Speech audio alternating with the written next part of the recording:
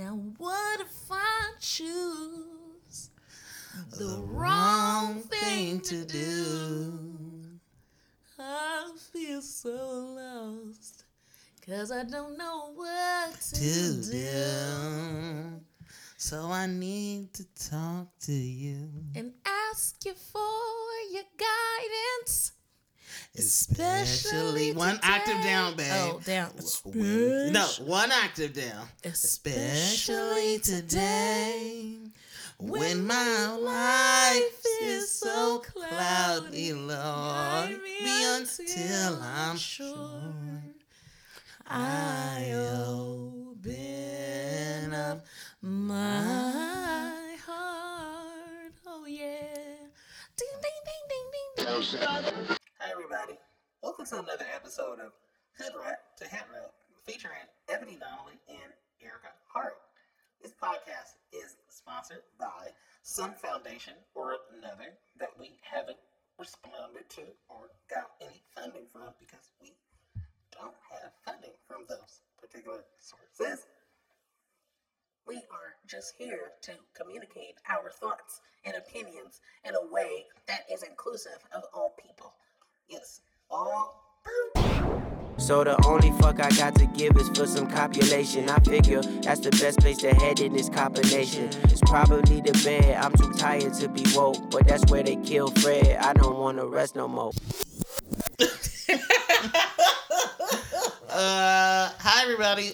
What's up? What's going on? Welcome to another episode of Hood Rat to Head Rap. Hood Rat to Head Rap. Hood Rat. Okay, Erica. To Head Rap. Why you hurting? I'm trying to get into my singing career. That baby can actually sing. No. Good. Yes, you can. Don't do that. Hey. You leave can me alone, sing babe. very well, Erica. And you know, Erica does interpretive modern dance too. My baby can do and she do theater too. She be This is a lover. She has a lot of talents that other people don't know. Well, people do know about her because she's very, outgoing. She's a Sagittarius. She been at the Apollo. She didn't get booed. That's I almost got booed. But she didn't. Almost, but no cigars. You know what I mean? So, welcome to another episode of Hood Rat to Head Rat. We're stir crazy because we've been going back to back. We've been doing a lot today. Yes. We just, out here. I'm attempting to try my hat at the internet more. Y'all know how I feel about that. We got some things coming up, so we'll see how he feels about it. Coming up for y'all, you know what I mean? But for those who have been present for the things that have already materialized, I appreciate you. We thank you so much for all of your support thus far. If you would like to continue to support this podcast, which is a completely independent, people-sponsored, people-powered podcast, you may do so at PayPal or Venmo. Venmo is Erica-Hart. And then the PayPal is, the email is Erica, ERICKA, at IHARTERICKA.com. That's Erica at iHeartErica.com. Y'all know how to give. Y'all figure out how to give. If you want to give, do so. Also, your non-monetary support is just as valuable to us as well. So we really appreciate it, and we thank you. Who are you? Oh, my name is Ebony Donnelly.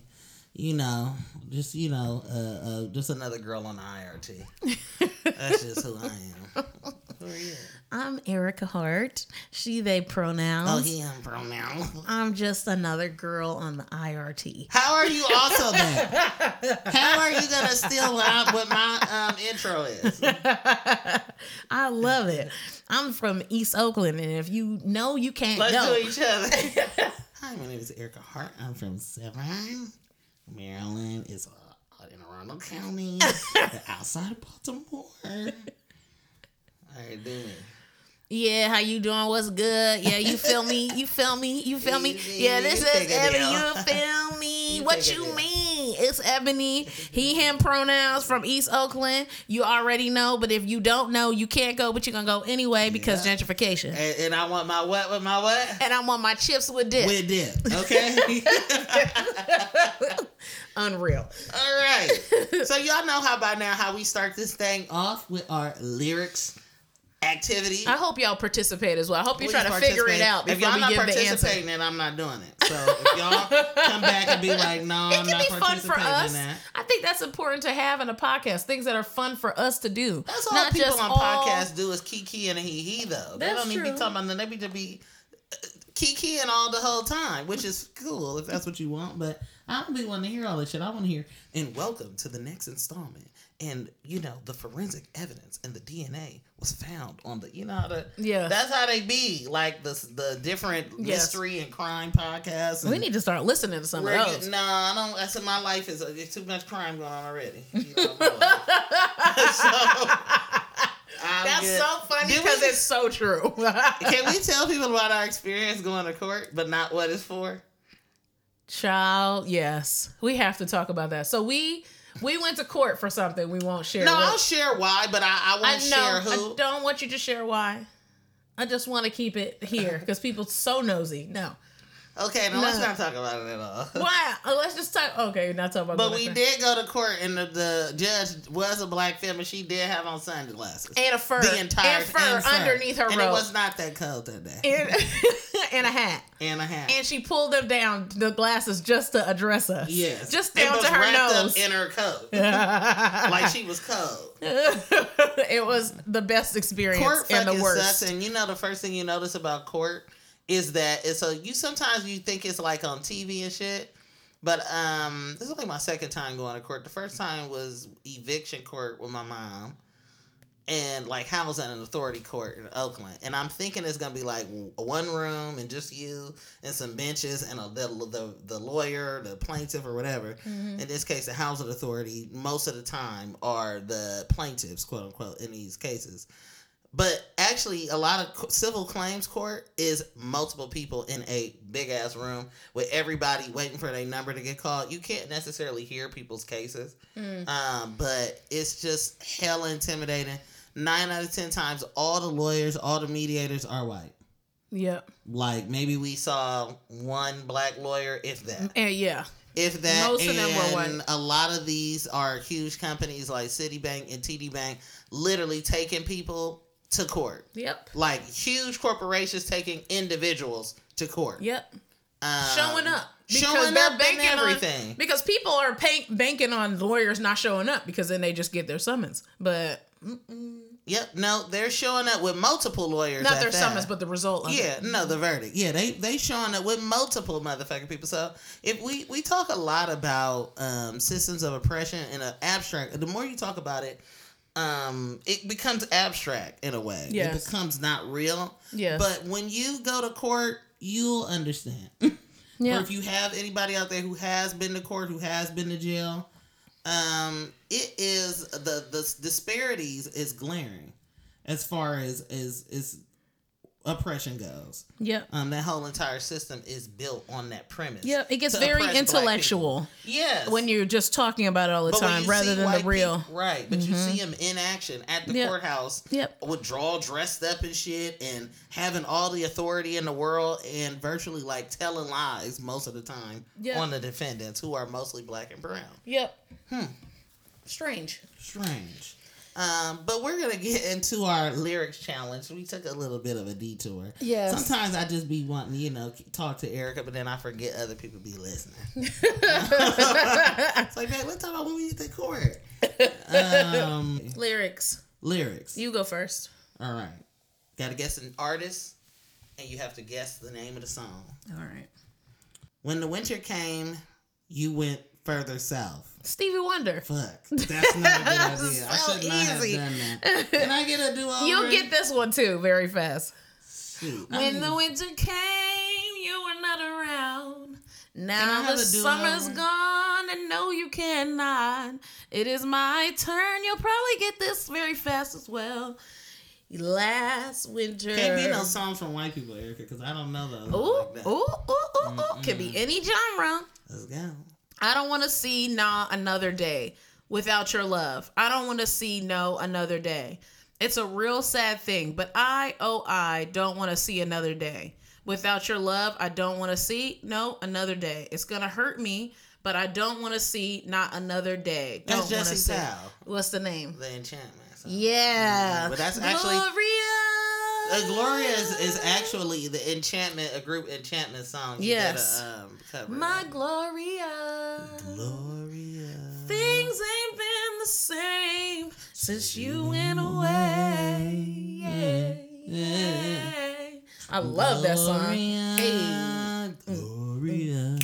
My Gloria. Okay, we can't sing Remember the whole the damn podcast. CD players that you could put in the shower? It was like in a glass, like a plastic case. Well, in high school, I had one, and I would listen to the Jesse Powell record, that song, on repeat in the shower. And my nanny, not like nanny, like we had wealth and they were taking care of us, but they were. I think it was more so like a suicide watch because I was old enough to stay home by myself. Yeah. But my dad wanted somebody to come and watch us because I was like 15. But I haven't stayed home by myself since I was 10. But I was depressed because my mom passed. Anyway, that person, her name was Gloria, so she always thought I was singing to her. What would she say? She was like, "You're singing my song."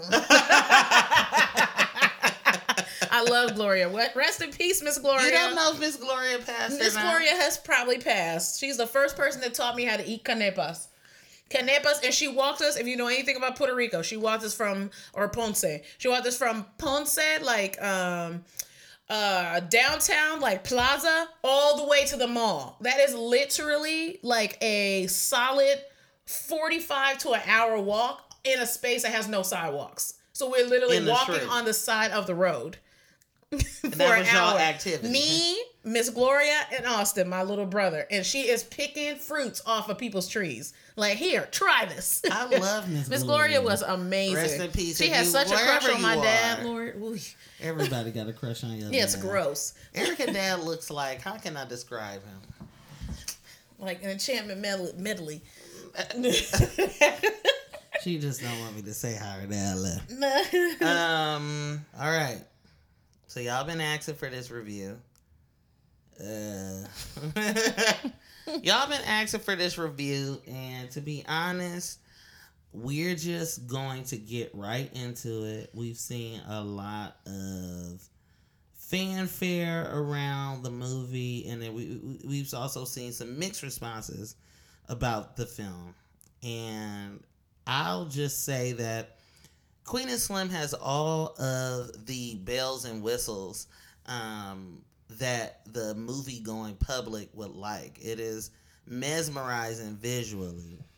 And, you know, it has all the elements, the filmic elements that would make somebody at first glance very excited. What are those things?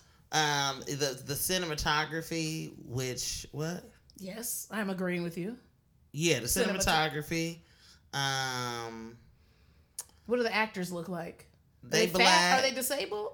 Oh yeah, Are they queer? yeah. Say those things, babe. Don't be pointing them out. Say them. I was going by what you were saying. Yeah. So yeah, the pretty privileged people, so very thin or like fit in shape.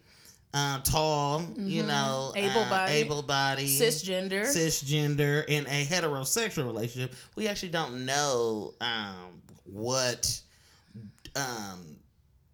In movies, it's weird because queer people are so not thought of in the mainstream that the assumption is always that these movies that people are going to see are for heterosexual people. Mm-hmm. That's why a lot of popular romance movies are heterosexual people. Yes. So as I was going to say, well, we don't really know if they heterosexual or not, but the plot is not so developed that you know much about them anyway.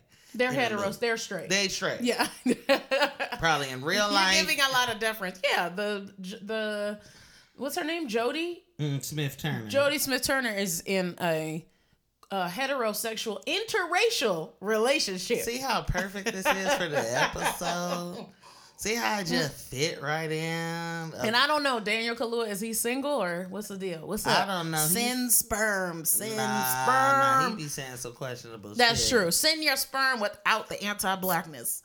He can't extract it Take from it the out. sperm. If we could Take it out. maybe that's the new gene. That's the new. Where you just have, there's a gene for anti-blackness. Any scientists listening, this is what you need to be doing. So let's eliminate that gene. Let's isolate that gene and begin to eliminate that. Is that eugenics? Opposite. It's the opposite. It'll stop eugenics. It's still going on, you know. All right. So it has all the bells and whistles. Yes, I like where you're going with this. It has filmically, it is beautiful. Captures you. Mesmerizes. It is what a film is should be made of. All of the violence that one needs. It takes you on a ride. It takes you. It makes you feel like you are. It has mystery and suspense. It makes you feel like you're in it. Despite some of the more predictable parts, which it quickly becomes predictable, where you quickly begin, maybe mid-movie, you begin to figure out where it's going. Now, I'm trying to debate on if we spoiling this for this people. Is all spoils. People have seen it. You have to have seen it in order to get this review. I mean, let me start off without. I don't know how you do a review without spoilers. You can. Let me start off without the spoilers because we can start, Erica. One thing that people need to do, you have to view Queen and Slim in the context of the statements that the filmmakers themselves have made. Oh, okay, this is good. You have to. But those are spoilers. Oh no, they're not. No, they don't spoil that movie because they want you to go see it. Oh, that's true. You have to look at the interviews that Lena Waithe and Melina Matsoukas have given, and really consider what was the movie that we created in our minds and what was actually on screen. Yes. How did this become some homage to Assata, which a lot of people have said. I'm so confused by that. Because Assata Shakur, of course, fled to Cuba when she was falsely accused. I believe she was falsely accused of murdering a police officer. So, and she successfully made it to Cuba, but I won't go to the spoilers just yet. But people is hella smart, and we want to see black people represented in film so much bad. In a nuanced way, in a complex way, in a way that is truly consistent with who we are. So much so that we tease out those narratives in our analysis. Those narratives don't even exist, nor were they a forethought for the people making the film. Ooh. So this film is posited as no matter what go on, black love, two cis het black people's love is revolutionary. And that the premise being, or the rhetoric being, that love is all black, not necessarily all black people need, but no matter all the oppression systemically that we go through, love is what's going to ultimately save the day, and that's all we have, and it's necessary for our survival. And I believe Lena Waithe or Melina Matsoukas said that kind of verbatim. And also, love is happening simultaneously with violence. Yeah, so the love is what's going to help you survive the violence. That is the thought. I haven't read that. I thought the thought was that it's always happening at the same time. Yes. And you're going to survive through it happening. Okay, got you. If you got a relationship. Yes. Or if you see another black person and you give them that or something like that. Or a head nod. Or you hang out in the hood. Or sometimes, occasionally. You don't just live in the hood. You hang. You have visit. Jesus. Thank you for making that distinction. It's like people, just as a side, just quick side, people really treat the hood like it's a cool place to hang out, but you then leave. Yes, for greener pastures. But it's like, this is cool for the Gucci runway show. Correct. This is cool just for 10 p.m. and then at 8 a.m. I'm going to be back in Wall Street. Yes. And that's better, right? But it was cool that you were there, but you got to leave. Now, what I want y'all to know, I mean, Eric, I wasn't listening. After we saw the movie. We saw a private screening. Advanced screening, yes. And I wasn't tripping off of no reviews, because after I saw the movie, as somebody who enjoys films, I had one, I'm clear that people is just gonna hate on the movie and not like the movie because it deals in black themes. Like, despite that thought, it actually did pretty well in the box office on its opening weekend. I think it netted about $16 million. Wow.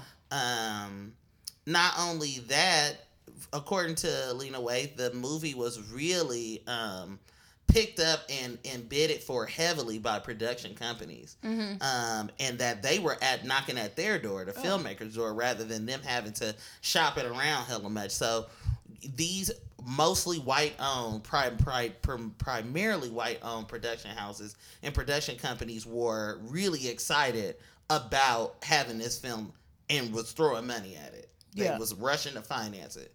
You also have to consider that as you're watching it. Yes. Now, because afterwards I was like, the movie is good, and I don't want to hate on it because people is just going to hate on it. Are we spoiling now? I can't talk about this movie without spoiling. I'm not doing that. Well, I'll give y'all some background. Okay. I'm just giving people the background. When I you feel get like we to go me, to the movies. When you get to me, I'm going to spoil. So you can go slow with your lubing up of the foreplay and talking about this.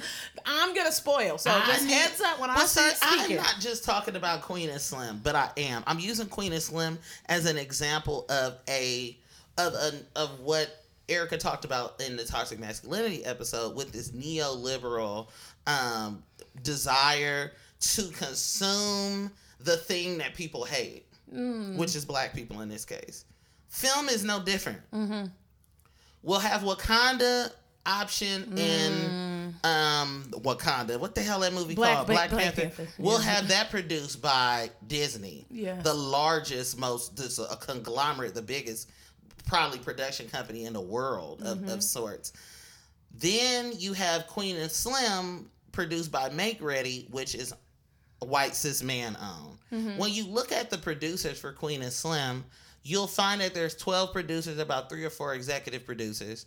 How many out of those 12 do y'all think are black? Say the number out loud to yourself. Just say the number out loud. It's 12 producers. How many in a film where Lena Waithe has said no white eyes necessarily got to touch the script, or no white eyes had any jurisdiction or authority over the final script?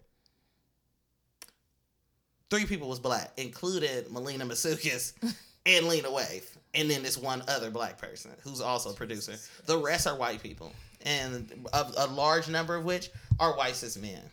That may confuse you because you like, damn, Roxane Gay said this was the blackest movie she'd ever seen. Mind you, this might be the blackest thing Roxane Gay has ever seen. I'm be honest with you, like, Roxane Gay, a lot of white people follow you. That's like your white cis women or white queer women. Like, that is a large population of her readership. So, like Erica said, like, why is this, and I want you to say that, why is this the blackest movie you ever seen, but not a BET movie? Right, and I think it goes along with what we were talking about earlier in this conversation. Is it has all the bells and whistles that would separate it from BET. And I think that black people have to interrogate their anti-blackness and how it shows up multi-layered, multifaceted. And oftentimes it looks like an anti-poor rhetoric. Yeah. So there are 2 people, we don't know their backgrounds. We know they're working. They have a working background because one of them has a car. One of them just came from a job interview when they're on their first date. So they're sitting at a restaurant so they can afford to go on to eat. So we know that they have that background, and they're traveling through different places in the States where people have a poorer, a socioeconomic status, if you will, poorer class, right? And I find in the music that they're using in the soundtrack is lit. I'm not gonna deny that the soundtrack is. I want to talk about the soundtrack. Can I interject? You just finish your thought. Yes. Go ahead, finish your thought. Okay. So the soundtrack is very good. Music is very good, which is another aspect of this film that makes it interesting or enticing. Enticing. Yes. So I think you have to, but it's also where certain songs are placed. What I'm losing my train of thought a little bit. I feel like it's like hood light. It's like Solange. Solange and Beyonce come from wealth. They both have immense class privilege. But when you look at something like, what the hell is the music video that Melina produced? Formation. Formation. It's like there's Beyonce with box braids, Beyonce with cornrows, Beyonce hanging out the side of like some old vintage car, Beyonce standing on top of a cop car in the middle of water, like a sinking New Orleans, an experience that Beyonce has never ever had. But it's beautiful. But we're supposed to look at it like it's beautiful, right? Yes, but yes. never contest with that this is a fucking problem, actually. And you're kind of glorifying that this is a problem, right? It's a problem that Hurricane Katrina happened and people's fucking houses were destroyed, right? But now, and it was a completely government sanctioned, it's no coincidence that most of the people in New Orleans are black and completely killed and homes destroyed, right? Yes. No coincidence. And now we are kind of glorifying it with a sepia, right? Yeah, wow. So I think that Queen and Slim does that in similar ways, where we glorify that there is a man in this movie, a black cis man with 4 or 5 femmes in their house, one of which is India Moore, and it is a situation like sex workers. Yeah. Now, they didn't confirm it was sex workers, but you can infer that's what it's supposed to that's be. what they're doing, right? So again, you're using a trans person, and you have a trans person in your film, a known out trans non-binary person. A light-skinned person at that. A light-skinned, call attention to. Right, a light-skinned trans actress, right? You have her in the film, but you have her playing a sex worker, which is always how trans people are cast. But it's super pretty. India Moore is pulling Jodie Smith? Whatever, call her Queen. Her name is Queen. Taking Queen's hair out, the braids, sitting down, pulling her hair out. It's beautiful, but no, we're not. It's almost like we're supposed to suspend that, hey, are these sex workers safe? Are they taken care of? Are they fed? There's violence happening in the house. Literally, there is literal violence where that actor who is playing, I guess, Bokeem Woodbine, a pimp, if you will, he's playing that role. Yeah. He hits one of them. Yeah. But we're not supposed to care about that. We're supposed to care about Queen and Slim and them getting free, and this, like, not think about, are these people protected? Because of sepia. Because of sepia, but because people are like, well, what if you don't include a trans actress? Then people will talk about that. But the thing is you have to get interested. There's somebody who wrote an article, I think it was in Bitch magazine, or I can't remember. We'll get it and link to it. Yeah. Who did a Bechdel test? That's what they're called for movies for trans actors. Oh, what is it? Bechdel test is like you have a black person in a movie. Are they playing a slave? Are they dying? It's like you look at it as a person producing a movie and consider what is the role you have this black person playing and consider maybe not doing that. Right? It's like we're always portrayed in that way. It's a way to consider what is the representation out there. So this person created it for trans actors.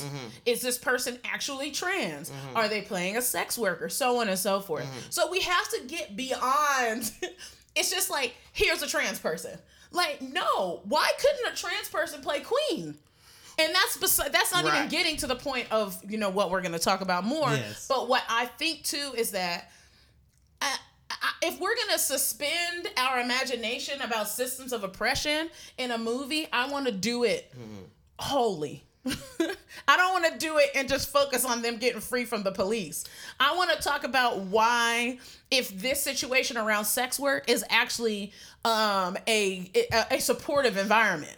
That's super important that you say that, because the drive is to have you suspend only to focus on one issue at a time. Correct. The drive is to be like, this is a movie about police brutality and how it affects black people. And that's it. And that is it. And that is the radical art. That is the revolutionary aspect of it. Anything else you need to not think about, because then you're going to spoil the entertainment value. Queen and Slim, India Moore being in the movie is a great thing, and that is important for black people. Yes. But it's not important in any other way. Yes. That she is supposedly playing a cisgender actress, that's up to her. It's all in the air. And said 2 lines. Yes. India Moore said all of 5 lines. I don't know how many it was. It wasn't as many as the asshole uncle. No, it wasn't. That was a main character. So cis heteronormativity is upheld, but we should be happy upheld through all out the movie. Yes. But we should be happy that India Moore is in it. Yes. We should be happy that the lead is a black film, just not a dark-skinned black film at that, but not a dark-skinned trans film. Yes.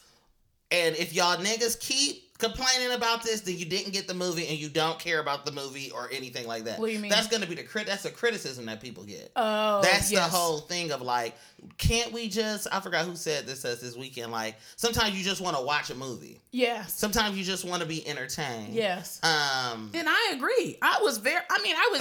You started this off, I feel like later in the review in my brain than I would have started it. But I wanted to start off by saying, I liked the movie. I thought the movie was pretty, but I thought the movie was pretty for all the reasons that I'm supposed to like it. I like cinematography. I love photography. I love weird ass shit. Skinny people sitting in corners, sad about whatever emo shit. I like that. And this kind of gave that, hanging out of windows and it's pretty and you're riding down the street. Don't I always want to do that? Yes, you do. So I'm like, it spoke to the artist in me. Like I can see that, but I'm just wondering, I don't know. I'm wondering how we are thinking about black films and how we are perpetuating this. Oh, this is black liberation. Oh, this is a example of Assata Shakur without even have fucking Assata Shakur weigh in. Assata Shakur is not dead. No, she's not. So, like, why can't we call Assata Shakur and get in contact? You can't fly to Cuba? They don't have a budget to go to Cuba and do some fucking research? Right. So, if this is supposed to be some homage to the leaders of the movement, at least have them weigh in on their thoughts. And can you... So, this is... The problem with Queen of Slim is that it is a good movie, but it is not a movie for black people. It's just not. I did ask at the end of it, who is this for? I asked that. Who is this for? The thing is, the movie is for Roxane Gay. It's not just for white people, but the movie is for Roxane Gay. Roxane Gay is black, babe. So now you're taking back what you said? You get what I'm saying. No, I don't. Yes, I'm going to tell you what I'm saying. Okay. This movie is, like you said before, let's just even go back to, so I can do this quickly, Lena Waithe's comments and statements about, can you paraphrase for me the quote about Spike, about her influences, the films that she... Yes. I don't need to paraphrase. I'm just going to read it. So Lena Waithe said in an interview, and I'm just going to read off the quote. I don't think I could be the director that Melina Matsoukas. She is a combination of so many things, even racially. The fact that she's black, she's Greek, she's Cuban. All of those things make her such a specific storyteller. What else I love about Melina is that she could be at the hood party and vibe, but she can also be in the front row at Gucci and Milan and know more about the designs and influences that are coming down the runway than half of the people in the front row. I don't have that gift. Although I'm gifted in my own way, I've seen All About Eve more times than anyone can imagine, and also can obsess over My Best Friend's Wedding and Love Jones, and then watch Just Another Girl on the IRT, all in the same day, and get the same joy and fulfillment from those works. I think that's the reason why my voice is so weird and confuses people sometimes, because I study Sorkin, Spike Lee, Spike Jonze, and that makes Spike Jones, and that makes me a little different than a person who only has black influences. So y'all can run that back on the tippy towel if you need to, but just that's telling you that this is a who. That's telling you what the movie is, who the movie is for. Mm-hmm. That's about all you need to see. I mean, even, how is this the blackest movie you ever seen with 2 black British leads? Mm-hmm. Not only, you mentioned the score of the film. The score is by Blood Orange. Mm-hmm. The score is a huge part of the film. It is one of the most entertaining aspects, like you mentioned. Also a black British person. 3 key roles in production, all black, not production, in the film, all black British people. Yep. Cinematography, the sepia. That's a white person who did that. Tad Radcliffe, the cinematographer. What? I thought Melina did that. No, she's a director. Oh, but I thought she still does it. She does a lot of everything. Oh. But the cinematography, what you see, the lushness and the ambers and all of those different things. Are you going to talk about this quote? I am talking about the quote. Okay. I am talking about the quote. Okay. All of that people cast Black British people in films a lot of the times. Casting directors have it. Even Spike Lee has said that they go to better acting schools than Black American actors. And that they study Shakespeare and they have all this theater and stage experience that somehow Black American actors don't. That was said by Spike Lee. You already know that's Spike C. Lee. What is Spike C. Lee? Oh my God. You know it. Y'all know it. So, this is a Black, even saying like, you talked about it better, about the quote, about how like, this is a Black movie, a Black ass movie because it's not a Black movie. Yes. If the influences for this were Love Jones and Set It Off, and I think even Set It Off, it was written by a white person, the script was or something. I mean, everybody dies for the most part, so. You know what I mean? So it's like all of the movies that are loved and adored by Black people. I don't know no white person who has seen Love Jones, nor do they canonize Love Jones or talk about it. Did Love Jones win an Oscar? Not sure that it did. Nope. All of those movies are adored and loved by Black people, but not white people. But how are those the influences for your movie? Right. They're not present, really. Those they are, but they're present to some extent. But nobody dies in Love Jones. There's not 1 ounce of violence in Love Jones. So why I asked is, who is this movie for? At the end of the film, was because it's so much violence. Yeah. Like.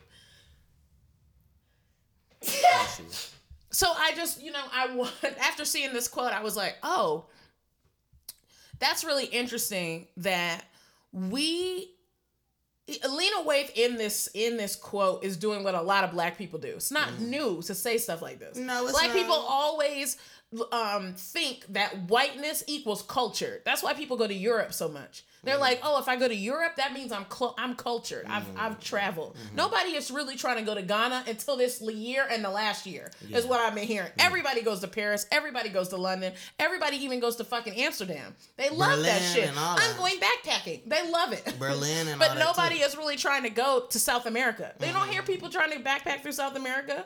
You don't hear that. Because we are taught that is the place to go and experience life and experience culture. So here we have Lena Waithe lauding this light-skinned biracial person about how all of these influences come from her racial identity, but not actually lifting up that Blackness is not a monolith. There's many aspects of Blackness in our culture that can be influenced in this movie, and that's sufficient.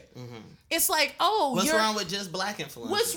What's wrong with just Black influences? It's this quote makes it like there's a problem with that. Yes. But it's great that there's Greek and Italian and all that. Because that's close. That is culture. That's close to whiteness. Yes. Culture Greek influences in Sorkin. I mean, Frank Ocean also does this. As a quick aside, Frank Ocean does this a lot, where he makes references to like Stanley Kubrick and Aphex Twin and all these like white artists, Z-Trip and all of that.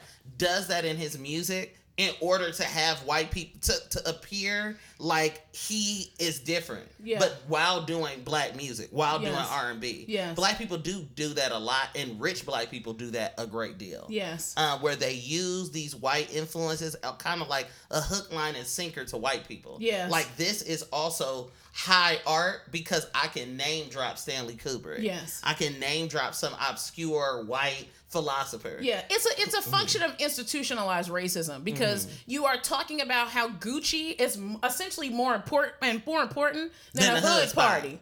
Right? It's like, because these art pieces were lauded by the Academy, which is an institution, that makes them more important. Yeah. Right? It's like, I have to watch all of these movies. No, you can really just watch Black movies and create amazing films. You don't need to watch any other movies. But that's the part that's confusing to me is Lena Waithe also being like, this movie is for everybody. This is an American movie. If it's an American movie, then it is a black movie because blackness is America. Blackness is the foundation. There's no America without black people.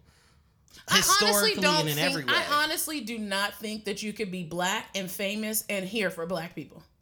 You can be. Who? Name one. You can be. I'm not saying Lena Waithe is not here for black people. No. I'm saying solely. Like you have to be here for black people and white people. No, you don't. You don't, babe. I don't agree with that. Famous, I said. I don't agree with that. So give me an example of somebody that does it. I'll wait. There are people. Who?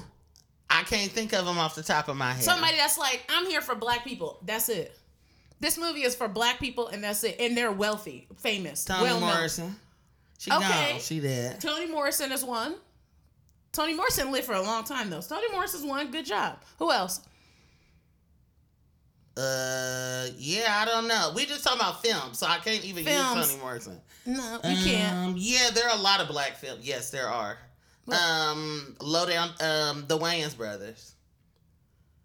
The Wayans brothers. They said that all of their stuff is for black people. They don't have to say it. That's true. But you don't see the Wayans brothers making stuff anymore. Because black movies are not seen, because of comments like the one Lena Waithe made, black movies are not seen as complex or worthy of critical acclaim. No. Tyler Perry movies, you should look at the Rotten Tomatoes score for Tyler Perry films. Oh, that's good. And then you put that up against Tyler Perry's popularity in the black community and how stinking rich Tyler Perry is. Yeah. Wasn't really because white people. You said too that Queen and Slim was created for black people to get black money. And black people will support you. We will throw ourselves at. That's absolutely. Why I didn't even want to. You just throw a black person in something and we will come. And it's true. I'll come. I will support it. Oh yeah, I'll be there in a minute. But I'll be there. But we that's our buying power. And we cannot deny that you go into a board meeting to talk about a black ass film. You have to talk about how it's going to get money. But now, I mean, Lena Waithe did mention like more black elites, more black Hollywood elites need to throw money at black people so that they don't have to do, black filmmakers don't have to go and ask white Hollywood production companies to finance their films. She did mention that in the past.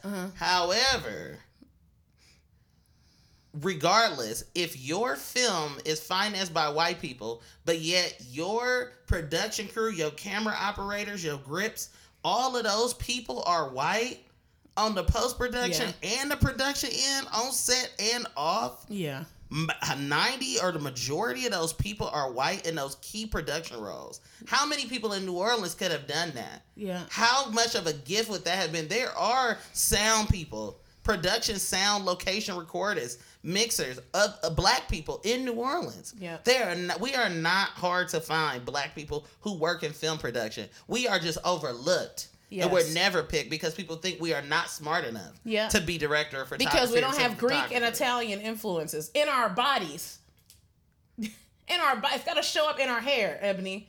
It's got to show up in our skin. We are consistently overlooked. And I think that is the biggest issue with Queen and Slim. Is like you're saying too many things about the film that are contradictory and that don't come alive in the film. The score, Blood Orange is great. I actually really like Blood Orange's music, but Blood Orange is coming from a black British perspective on music. You got Tipping on Fofo, Slim Thug. You got Searching by Roy Ayers. You got all the like easy things that my mama could have scored this film. Yeah.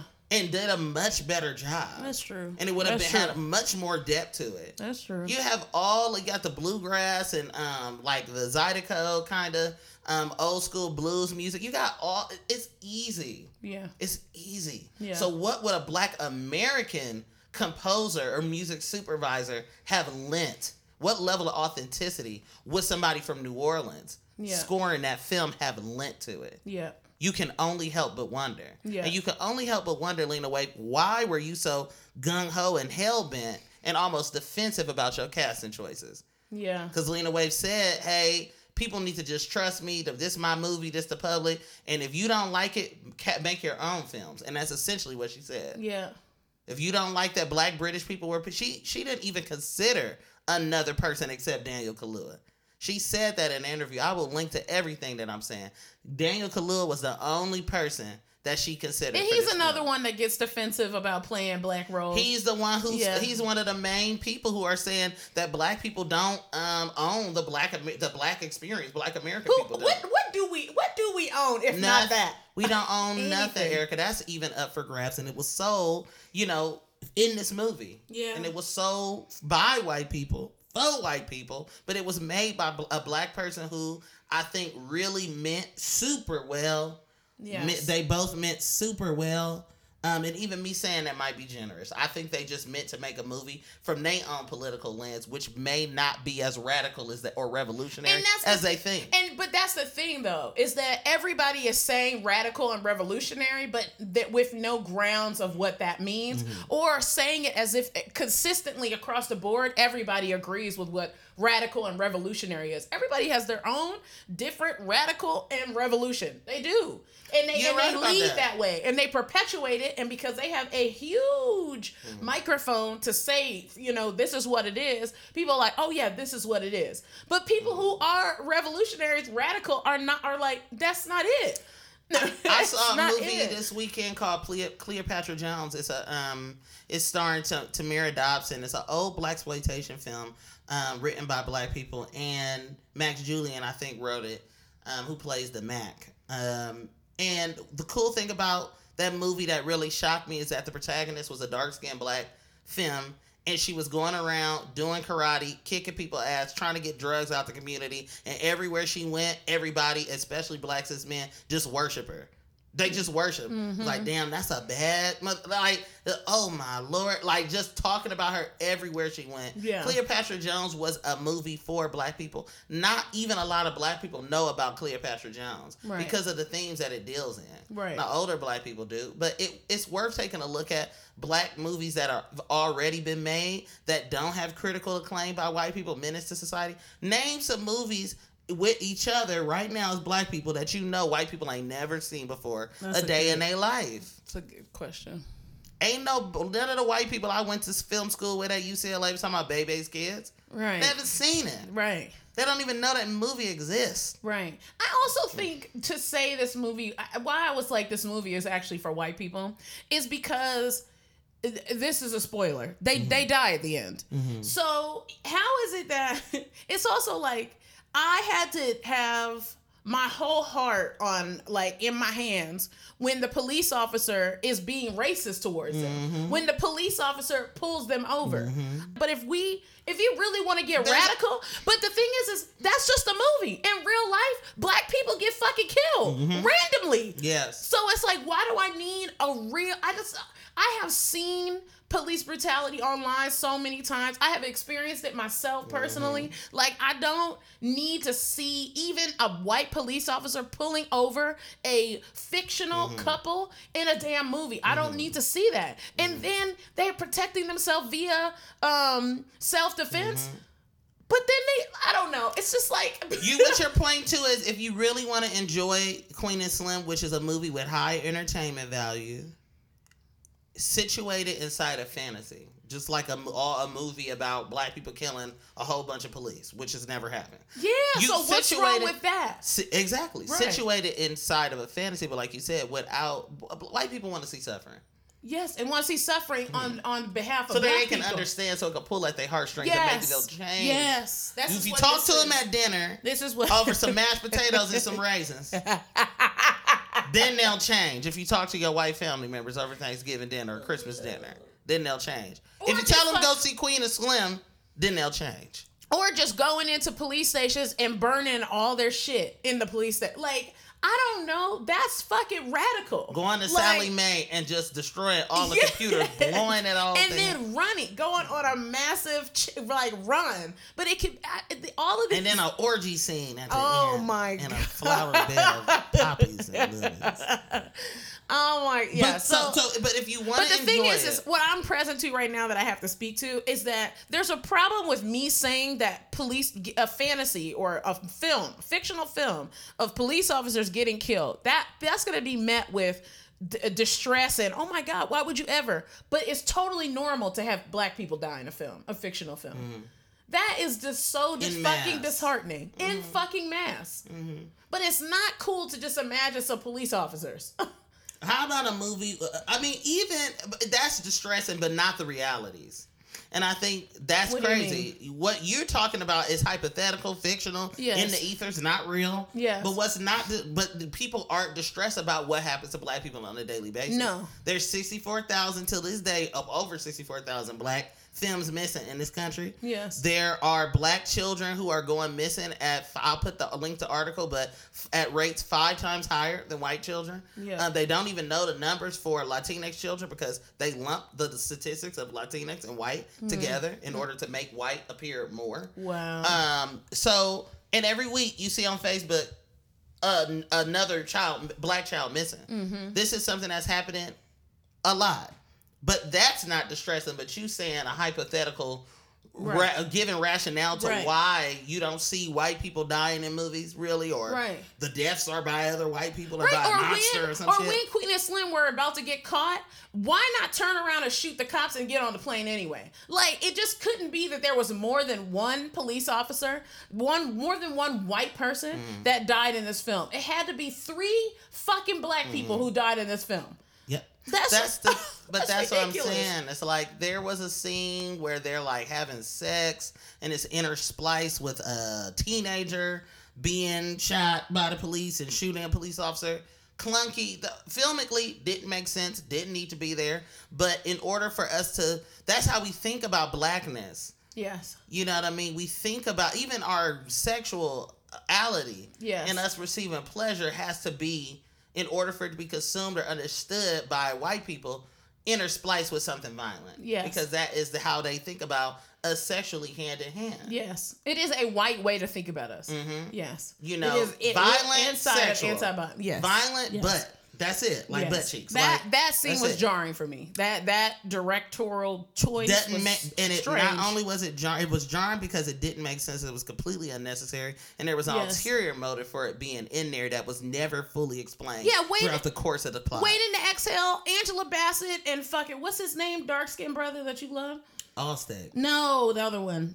Angela Bassett. They sleep Wesley in Snipes. I don't love Wesley Snipes. You always say you think he's attractive. Either way, I don't think so. Waiting to Exhale, Angela Bassett, Wesley Snipes. They meet at the bar. They're talking. But if you haven't seen Waiting to Exhale, that's a movie white people never seen until this year. Until this year, because of me probably. So Wesley Snipes and Angela Bassett are sitting there. They're talking about their woes. They are clearly sexually attracted to each other. They go up to the hotel room, get a hotel. This is beautiful. Blah blah blah. They're sitting there talking. And he's like, I've never done this before. I would never be with anybody else other than my wife. Then they fall asleep on the bed, don't even take their shoes off. And his wife was white. Why? It's true. Mm-hmm. Why couldn't they just be in the car asleep, holding hands or something? Why did they have to fuck? See, you need to write your own movie because I like that. I'm invested in I'm emotionally invested in that ending. Nobody would buy it. That's the other thing.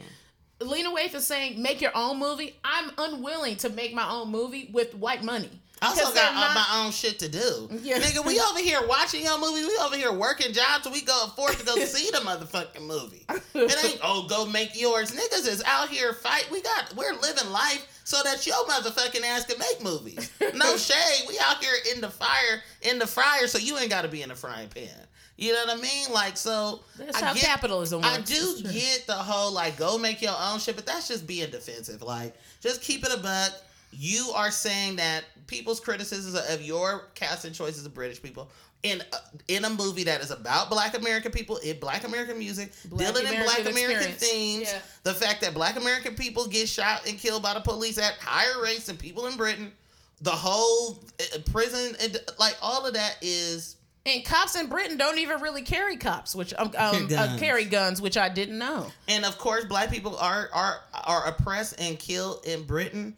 And at the same time, Black people who are actors and who could portray these roles in ways that would sell it or ways that would be authentic to their experiences in this country specifically, we're all victims of the empire, British Empire in a lot of ways. But you think about the space that was taken up. Even Jodie Smith Turner, and to her credit, but not really to her credit, but she did express reservations about being in the film because she's British. And was like, I don't even know if I want to live in America that much. And my husband white. She didn't say her husband white. I added that, but she like, I'm cool. But if my thing is, because I'm gonna go ahead and end it because we could sit here and talk about this we just sit here and continue to go whole episode about this, but we won't. If you want to enjoy Queen and Slim, I suggest you ask no questions. And you sit and you don't interrogate anything that you see. Yeah, turn your brain off. Turn your brain off. Yes. Eat some popcorn and melt into the sepia. Prettiness. But if you do enjoy films and if you're not falling for the okie doke that this is a black film or the blackest film you ever seen, if you are somebody who watches black films, enjoys black films, then you will find great issue with not only just the content, but you'll find great issue with the way that black people or blackness is portrayed. And for who it's portrayed. You'll start to feel a little left out. And you start to maybe feel upset. Or you might feel a trigger. You might feel a number of different things going to see this movie. I will say that if you have not seen it, we spoiled it a little bit, but not really. If you have not seen it and you are black, trigger warning, massive trigger warning. And that's another thing for movies, like even Menace to Society, Color Purple too. Yeah, Menace all to need heavy. Trigger warnings. Malcolm X, trigger warnings. Warning. Before the film comes on, it needs a fucking trigger warning. It's too much for us to constantly be viewing violence like this in our personal lives, on the internet, in movies. No, like we need to choose whether we're going to go see it or not, and it doesn't need to be a spoiler, but it could be like, okay, I don't want to see no movie with a bunch of violence in it, or like I don't want to see a movie with, you know what I mean? It's got to be a choice, an informed choice to see it. I mean, the same could probably be said about BET movies like Holiday Heart and shit. Like maybe those movies also they got holes too. You know, black people movies have holes. They all movies have holes. holes. And at the end of the day, I do wish that we stop trying to do the activism shit all the time. I just wish the movies were not billed the way that they are. Their build is revolutionary. I wish that if you don't say none of that, then Queen and Slim is tight. What do you mean their build? They are promoted as revolutionary. Or inside of some type of social justice film tradition. But what you're speaking to is making me think that is popular right now. It is. So we are playing into that, right? If it was popular to have... But the thing is this movie wouldn't have done well if it was just a fucking love story. It wouldn't have done well. It'd be love and Jones that's too, the huh? gag. That's what I think black artists or black filmmakers have to contest with, is that black love is revolutionary, but white people do not care about it. They're not going to fund it. Brown Sugar. Remember that movie? Right. Hello. Love and Basketball. Love and Basketball is an excellent film. And how many? Where is that? Was it given a Grammy? But I like please. That's crazy. You need to watch it again. All of these are also cishet movies. So again, they're all cishet movies, which I'm tired. I'm over. I don't think I said this. I am over cishet movies. Over it. I'm over it. I'm tired of it. I'm tired of the queer and trans movies being these obscure ass films that nobody sees. They go to Sundance and then that's it. I'm tired of that. I don't want to see it. And I certainly don't want to see no white cishet people. I just don't. So cut it out. I mean, at the end Pariah, of the day, this is excellent come-of-age movie. Excellent. Where the hell was that? Where was that? I need to start showing that in my class. That's such a good movie. There's a lot of excellent black movies. I just want to resist the narrative that Spike Jonze is somehow auteur higher than the other black directors. Like I want to resist that. Like that Little X is not great. Like who did Belly and all like. It also Belly, makes me wonder Paid in Full. Like these are movies I like. What are we calling activists? All black people are activists just by existing.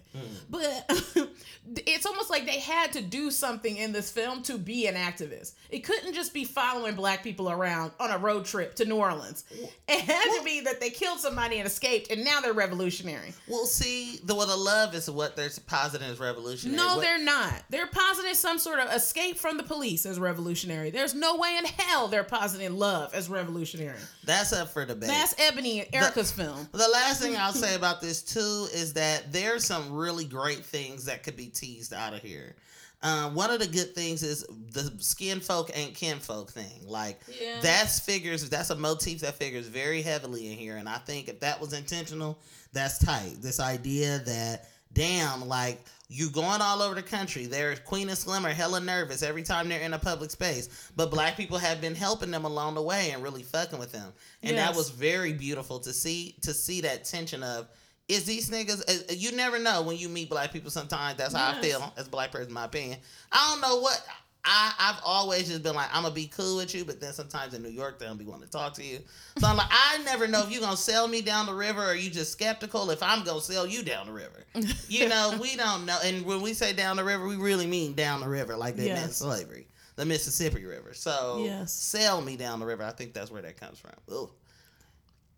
That's it for my Queen and Slim review. That's it. This is an episode that I feel is long overdue.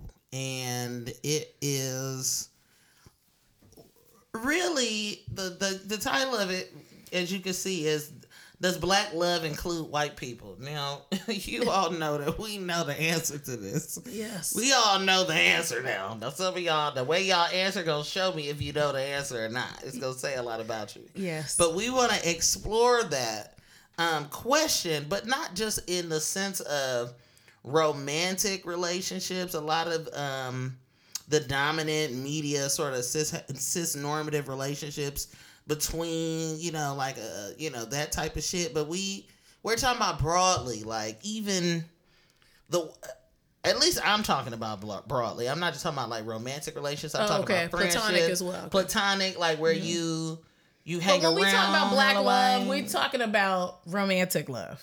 No, I don't even believe that. Well, that's a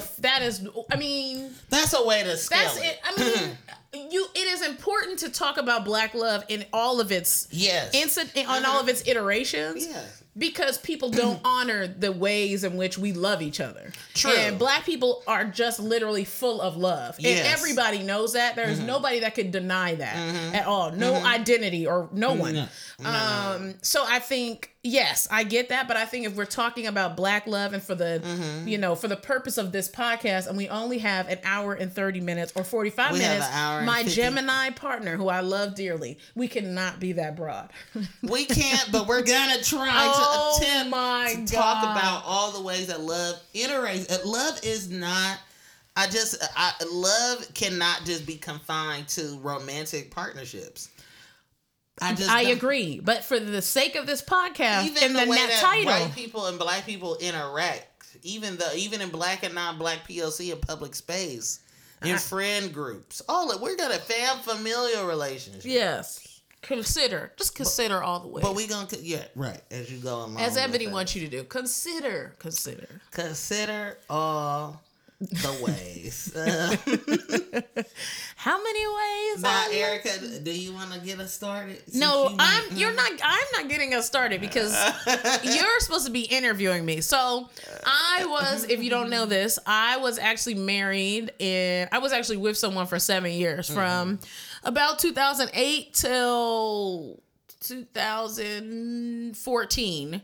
That seems longer than 7 years, but it was a long time. And we were married for a year and a half. And this person was a white woman, and people tease me all the time. And a lot of my friends, they'll be like, how were you married to a white woman? Like, how did that happen? It seems like a completely different person. And it was in a lot of ways. But I think it's important to talk about. And we have the idea that Ebony would interview me about what it was like to be in an interracial relationship. And when we say interracial for the purposes of this podcast, we're just talking about black and white relationships. I know that interracial can look a lot of different ways, but when the presence of a white person is there, I think it's important to talk about those dynamics and what it's like to navigate that as a black person. I also think it is, people may be like, well, why aren't you talking about everybody else? I think who you should get upset with is like commercials and major networks that keep perpetuating black and white couples and not really anybody else. I think right now there's like a furniture or a cell phone commercial that has an Asian person with a presumable Asian person with a black person, I think. And that is probably the first time I've ever seen an interracial couple that wasn't black and white. So don't get upset with us. Get upset with the people that keep perpetuating, because right now what Ebony has been saying is that literally every other commercial is an interracial couple. And I think that people could be excited about that, or they could be question it a little bit. Critical. And I think it's critical of it. And I think any time that a major corporation is doing anything inside of quote unquote diversity, you should be critical of that and consider why are they doing that. And also consider that even though there's the presence of most likely a light-skinned black person, that there is still very much the presence of a white person. Yes. So how is it that we could never, why aren't there commercials of just black people? And somebody wrote to me, because we talked about this a little bit on Instagram. Somebody was like, well, I feel like anytime I see commercials with just black people is only on BET. So Black Entertainment Television, if you're not familiar. Which I think, yeah, like there's not... And probably on BET, there's probably... You're going to have some interracial, commercials, light-skinned, straight, cis, colorism able-bodied. shit. You're going to have that. All of it is hetero, able-bodied. Because that's not cisgender. mixed. We have no admixtures. We have no... Yeah, that's not mixed. Even like you never see... this is not mixed per se, but like you said before, like a person from a Nigerian person and a Black American person. Right. Why Kenyan isn't that person mixed? and an Ethiopian person. That's mixed. Portray. You don't get to see that, or a Cambodian person and a Latinx person. Like, it's just white. Yeah. So white is... What? Right. The basis. The basis and the foundation. Yes, the foundation. So yeah, we're going to talk about a little bit about my experiences. And Eb has, I guess, come up with questions in his brain. And we're just going to chat. Yes. And then we'll talk about, hopefully it provides, I know people write to me about it. Black people who are in relationships with white people, like, how did you navigate this? What was it like for you? What do I do around the holidays? So those are some of the things we want to touch on, to hopefully it helps a black person. And if you're white, then you hopefully will know how to contort yourself or actually consider your desirability, and what that looks like. And also how to not fetishize your partner. I mean, I believe, to your point, that's the biggest part. There's a concerted effort to, like you said, white supremacy. What did you say yesterday? You said white supremacy keeps us from wanting to have attractions to each other. Talking about black people. Yes. And that is something that we'll talk about in how that's derived. It is a slavery originating reality in methodology of the state. And I think it's important to note that for me, I feel like there is a concerted effort to keep black people from being not just attracted to each other, but, even having children with one another. I know that sounds slightly hotepish, but I do believe, not even children, but just from being in relationship with one another or not. Even it's not hotepish, it is intentional. But even seeing black trans relationships, black trans families with children, like that is not something that you're going to see on a commercial. And if you do see on a commercial, it's going to be for like a Walmart or a major corporation in order to have them buy stuff. It's not, or to break into a queer and trans market. It's not necessarily going to be because our relationships are valued and our desires to family plan are valued or even seen or or recognized as valid. So there's a concerted effort, just period, black people of all gender identities, I feel like, but definitely black, queer, and trans people, to have us be set apart and to not have no type of relationships with one another. Period. But so pursuant to that, I do have questions. I don't need to write them down because I'm just always curious about these things. What would make a black person want to be with a white person? Like, and I know the socio-political stuff, but I want to kind of get your opinion on, like, when you first met your previous partner, did you realize they was white? This is honest questions. That's a good question. I think I have to step back just a little bit before meeting my ex, and how my desire politic without knowing that it was a politic, like almost like a forced politic. I grew up in a predominantly white neighborhood. All of my family is black. The elementary school and middle school, which was combined, that I went to is all black. Like one of my teachers, for the most part, most of my teachers were black. The principal was Asian, I think. Asian? Yeah, Mr. Pike. Yes. So it was like I had a world at school and I had a world in my neighborhood, and you spend more time at school. But being in my neighborhood, growing up there from just a baby, right, and being questioned by my neighbors, like, why's your hair do this? Why are your lips like this? Why, and it was always with the tinge of, why is it like this? Because it shouldn't be like that. Yes. It should be like me. Yeah. So that already started to kind of color, how I felt about myself, right, as a black person. And also my fondest memory of my childhood is watching like civil rights movies and watching movies about slavery and having so many questions about it and asking my dad about it and him educating us and telling us, this is what happened and, this is who you are. But also in my neighborhood being called the N-word, right? And having to navigate that. So I understand that as a young kid, I started to say, my body is wrong and my struggles are important and that's it. Yeah. Like there was nothing else, I have to fight for my blackness and that's it. Like I'm ugly and all I have to do is fight for my blackness. That's all you have to do. And then when puberty set in, I had so many crushes on everybody. Like I had crushes on girls, I had crushes on boys, and I didn't know where to put it. Like I was like, I'm never going to talk about a crush on a girl because nobody is talking about that. Right. I see it in porn, but that can't be real. It's just a television. But my crushes on boys are like, please let it be real. But nobody was reciprocating that. Yeah. And most of my crushes on boys were black boys. I didn't have any. My middle school was mostly black as well. And there wasn't, I don't even remember white boys in my school. Like I just remember black people. So a lot of that had to do with like, okay, I am attracted to I'm attracted to black people, but I don't know that I get to be attracted to anybody because no one is expressing any interest in me. I do remember in my middle school, black boys being attracted to white girls. And it's not like white people really showing interest in me either. Yeah. But it just felt like maybe it'd be easier to be with them. Yes. Or maybe I should try my hand at being with them or trying to get their attention. And that will, have me get somewhere. Yeah. Then I moved to Puerto Rico, where, yes, there's Puerto Ricans, but there's also a very clear, like, racial divide of lighter-skinned Puerto Ricans and darker-skinned Puerto Ricans or Afro-Latinx people. So in my high school, there was no Afro-Latinx people. Lots of racial aggressions against Black Americans, against Black Puerto Ricans. Lots of classism, if you will.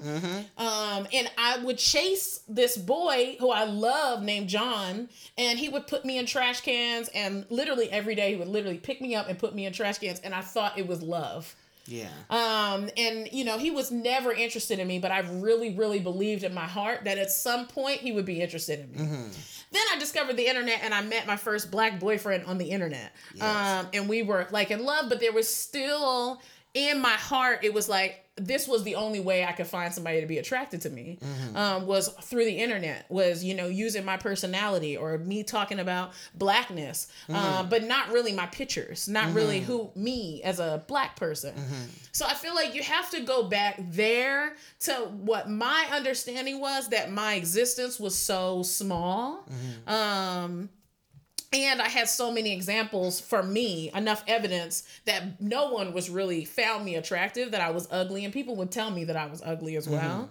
And a lot of those people were black. Like my grandmother essentially reiterated to me that I was ugly in so many words, right? So even that communication was challenging for me to believe that black people found me beautiful. Like black is beautiful means it's such a huge statement and it's used so much that I feel like sometimes it loses its impact. It's not supposed to mean aesthetically, right? Well, I don't think that people mean it to mean aesthetically, but I think it's important that we talk about the aesthetic of it, because it is not perpetuated like that. Even today, nothing has changed, right?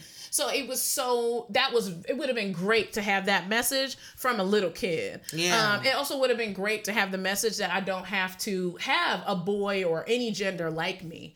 I could just be me, and if people like me, then they like you. But that's hard for a young person to understand because they just want the gratification of you like me. That means I'm beautiful, or that means I'm worthy. Yes. That means you chose me. I'm special, right? Yeah. So fast forward into my 20s. Now I'm, navigating my gender. I'm navigating my sexuality. I've had a few partners by now, but I'm queer. And in queer communities, we cannot deny the infatuation we have with whiteness, just like any other community. And literally the staple for queerness was a white cis woman named Ellen. Like that is who people would think about inside of queerness. And it maybe not just Ellen, but as similarly people who look like Ellen. Yeah. Maybe a sort of baggy jean, a keychain hanging from themselves, a tight shirt, a short haircut, like style like Justin Bieber. I mean, he was teased as a kid that he looked like a lesbian. Right. Like, and when they say lesbian, they meant white lesbian. Yes. But that was my blueprint. Right? That was like, okay, this is what this looks like. This is the person to be with. This is the person you want. And my ex-wife looks like Ellen. So when she was attracted to me, I was present to that she was white, but I had it like it didn't matter. Like I was. So so I want to. I'm not stopping you, but I'm saying in that moment, you say you were present to that she was white. Yes. But you were also present to everything else you described. Yes. Yes. I was more so present to you like me. Yes. You are showing interest. Yes. But the gag is she didn't. She didn't show interest in me. She actually told me very bluntly that she is not attracted to me. And I think that if whenever a white person say they're not attracted to a black person, it's anti-black. It's racist. I'm serious. That is my thought. Now, I actually don't think that it's racist. I think that it's truth. Like I think that racism. Well, that's hard for me to. That's hard. What do you mean truth? Because they have been told it's that we true are that ugly. it's racist. Yeah, it's racist. Yes, racist. Yes, that is the truth of the reality but that is racist. I don't want you to think that I'm pretty to not be racist.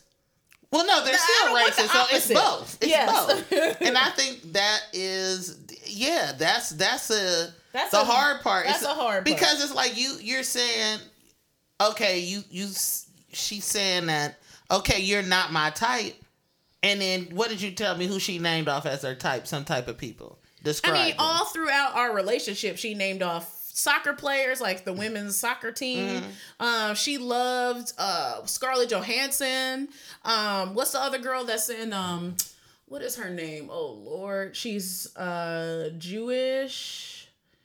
Oh gosh, she's in the movie with the mask. The 5th, remember the 5th of November. I don't Natalie know. Portman. Okay. In love with Natalie Portman. Do I look like anything like Natalie Portman? Natalie Portman is like thanks, babe. Natalie Portman is like 5'2", 110 pounds, and white as day. Like, so what I think people get how do you say? They resist that statement that your preferences. People believe that preferences are just preferences. Oh. And can you talk more about how that is not true? And how what I'm saying inside of Emily being attracted to not just, Natalie Portman and then Monica. You know what I mean? Or Natalie Portman and Keisha Cole. You know? Right.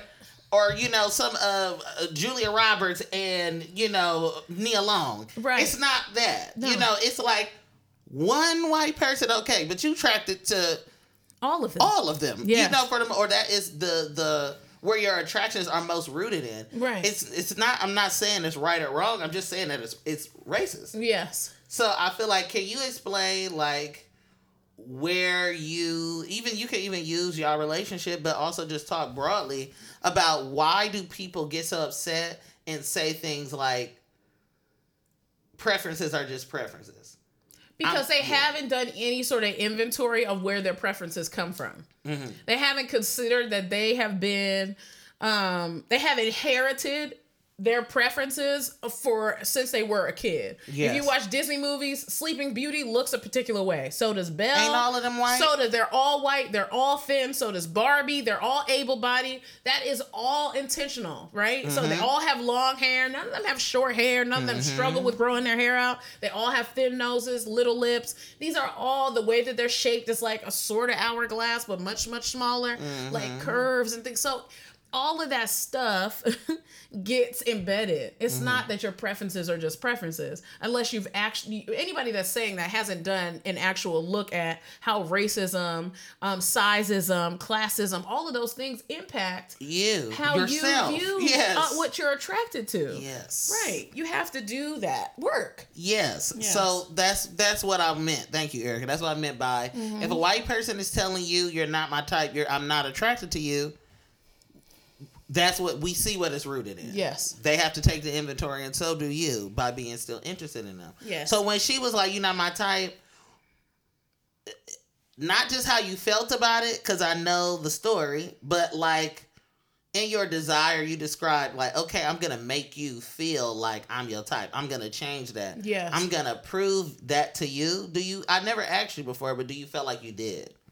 Yeah, because we were together for 7 years and we got married. And how did you do that? What were the means or the mechanisms, or was it unconscious, No, it was conscious, I think. What were you? I think it was like that little girl that really wanted David was like, I'm going to get what I want this time. But did that include... And I'm definitely going to prove to this white person that black is beautiful, that I am attractive. They're going to see that. So I think maybe it was, I don't think it was super right there for me. I don't think that was that as clear as day, but it was certainly there that this person wasn't attracted to me and I'm going to seek them out. Yeah. And I'm going to get them. Like, I'm going to like win them over. And that's also a thing that's perpetuated inside of like dating culture is that you can get someone to like you, even little kids. It's like if they hit you, that means they like you. Yes. If you just keep taking it, that means they'll be with you eventually. It's so ridiculous. That's that abuse. Yeah, that rhetoric. Yes. So yeah, I think in retrospect, a big part of it was like, if this blonde hair, blue-eyed white person, able-bodied, cisgender, sees me as attractive, then I'm attractive. I have proved to the 13-year-old that wanted David that I was attractive, that I won, not Jamie. That I did it. For all the people who ever called me ugly, most of the people who've called me ugly in my life are black. So here's this white person calling me beautiful. That trumps everything that y'all have ever said. What do you feel about that of...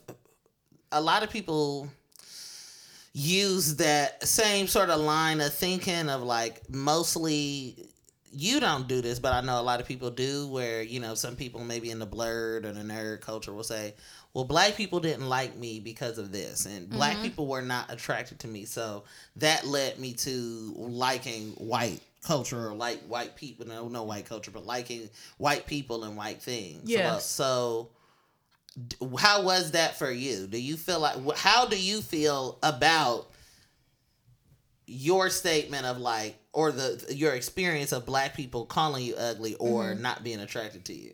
Well, and I get where people are saying that, because what black people have to talk about is that we are anti-black. Yes. But we have to understand that black people not liking you, and black people being mean, and black people being like, you're not black enough, that's all rooted in anti-blackness. And there are black people with your same experience. So why are you giving up on black people and running to white people?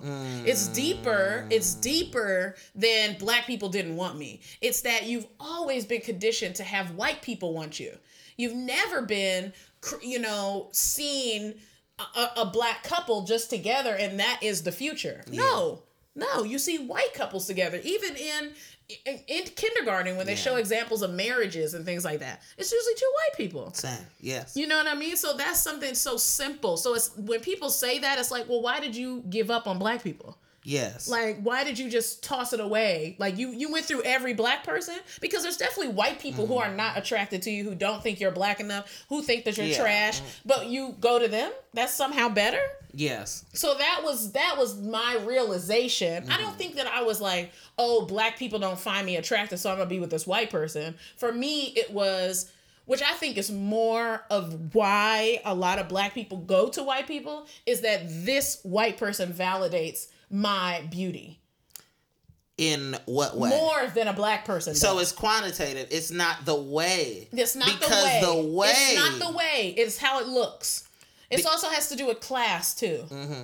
That this person, you know, and I think this is challenging for me as somebody who grew up with class privilege, Mm-hmm. but this is now like, oh, I get to be with somebody that has it together. Well, it's Which is- interesting because I didn't grow up around a lot of white people, but who people were attracted to in the Bay Area were racially ambiguous people, mostly black people mixed with white. Yeah. Or black people mixed with Asian, which is a lot of black people in the Bay Area. Yes. So I had some of those same feelings of like, if I'm with which I never was, but if I'm with a light-skinned person, or which a light-skinned black person, then that will mean something positive about me. Yes. That will make me seem more attractive. Yes. That does mean I'm attractive. If, Yes. you know, one of my boyfriends in fourth grade, Jonathan, like he was light-skinned with green eyes. Like that would mean something to me. Now as a child, it didn't really click to me, but I'm like, as I got older and was in the 8th grade, another boy like in somewhere 7th, 8th grade named Maurice, light skin. I liked him, and then he told somebody like, "Oh, Ebony is fat, black, and ugly." So those are all. But for me, I never internalized that as like black people. You get it? Like where it's like black people don't like me or they find me ugly or attractive. It never occurred to me that way, and I think because I was around so many black people, and not around a lot of white people, unless there was like a teacher for Teach for America or like you know, at the housing office or like social services. So other than that, I wasn't around enough white people to even imagine them in a sexual way. Like I didn't even develop. It was so little of them around me, I couldn't develop no attractions to them. Yeah. Or them to me. Yes. You know, so I guess my other question is like, I think it's also what you mentioned was important because it's also talking about black cis men, of course, like again, with their desires to be with people who are not femme and black. Yes. They just, it is a desire to be something else or away from that. Yeah, a lot of David on down, a lot of the presumable cis boys in my school wanted to be with light-skinned black women or white women. Do you feel like that's the case in Maryland, a trend in Maryland? It's a trend all over the United States, but it's absolutely a trend in Maryland. One of the cities that's near to where I grew up is Columbia, Maryland. And it has a stat where it has like maybe the largest interracial relationships in the country or the East Coast. Like cis-het relationships? Yeah, you know what they're saying. Yeah. Yeah. Just, man, they're talking about marriages too. So that was huge. And also like my dad, I believe, dated white women. I mean, my dad is now married to a Puerto Rican for the past 20 years. And lighter skinned Puerto Rican. So I overheard those things. The way that rap music even talks about being with white people. I don't know that those things impacted me per se, but this is something that was very common when I was growing up.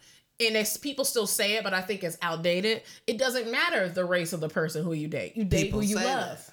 Right. People still say that. Right. So that was something that guided me in a lot of ways at the time where I was like, oh, this is just who I like. Yeah. I just like who I like. Yeah. Right? Like this is up there. And it's also as a queer person, oh, there's a lesbian. Oh, there's another queer person. We're supposed to be together. Yes.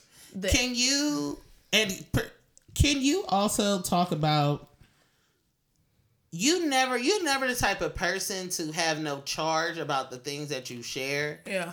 And we always talk about pointing inward and talking about our own experiences. Why do you feel like a lot of people who date white people, particularly a lot of black people that I've seen who date white people, brush over it? Like it's just they just with a person and that person is not white, or that they don't necessarily talk about why they are dating a white person, or talking about why. You okay? Oh yeah, I'm fine. Yeah. Talking about it's a lot, so that's why I'm checking. Oh yeah. Thanks, babe. Yeah, I'm fine. Are you okay? Okay. It's upsetting, some of the things. Yes. Yeah, that you share. Yeah, you seem like you getting upset a little bit. Yeah, that's all right. It's okay. What's upsetting? You should say that. Well, I just feel like, I guess it upsets me. I guess it just upsets me because I'm thinking about the incidences of black cis men who, a good friend of my best friend Ty was talking about, like, I don't understand how it's so many so many black femmes, period, that's single, black femmes who want to be with black cis men regardless, like, of all genders and sexualities. Why are they single but black cis men be hella booed up? Mm-hmm. Like, why are they single but be booed up with white people? It's so many beautiful black femmes around. Why would you ever want a black people, period? Mm-hmm. Black mass people too. Like, it's so many beautiful black people. What would ever be your excuse for being with a white person? And people got so upset at her for saying that. Mm-hmm. So I guess it's just like we talked about yesterday. It's like it's this desire I see even with queer black people. It's desire. I hear this rhetoric.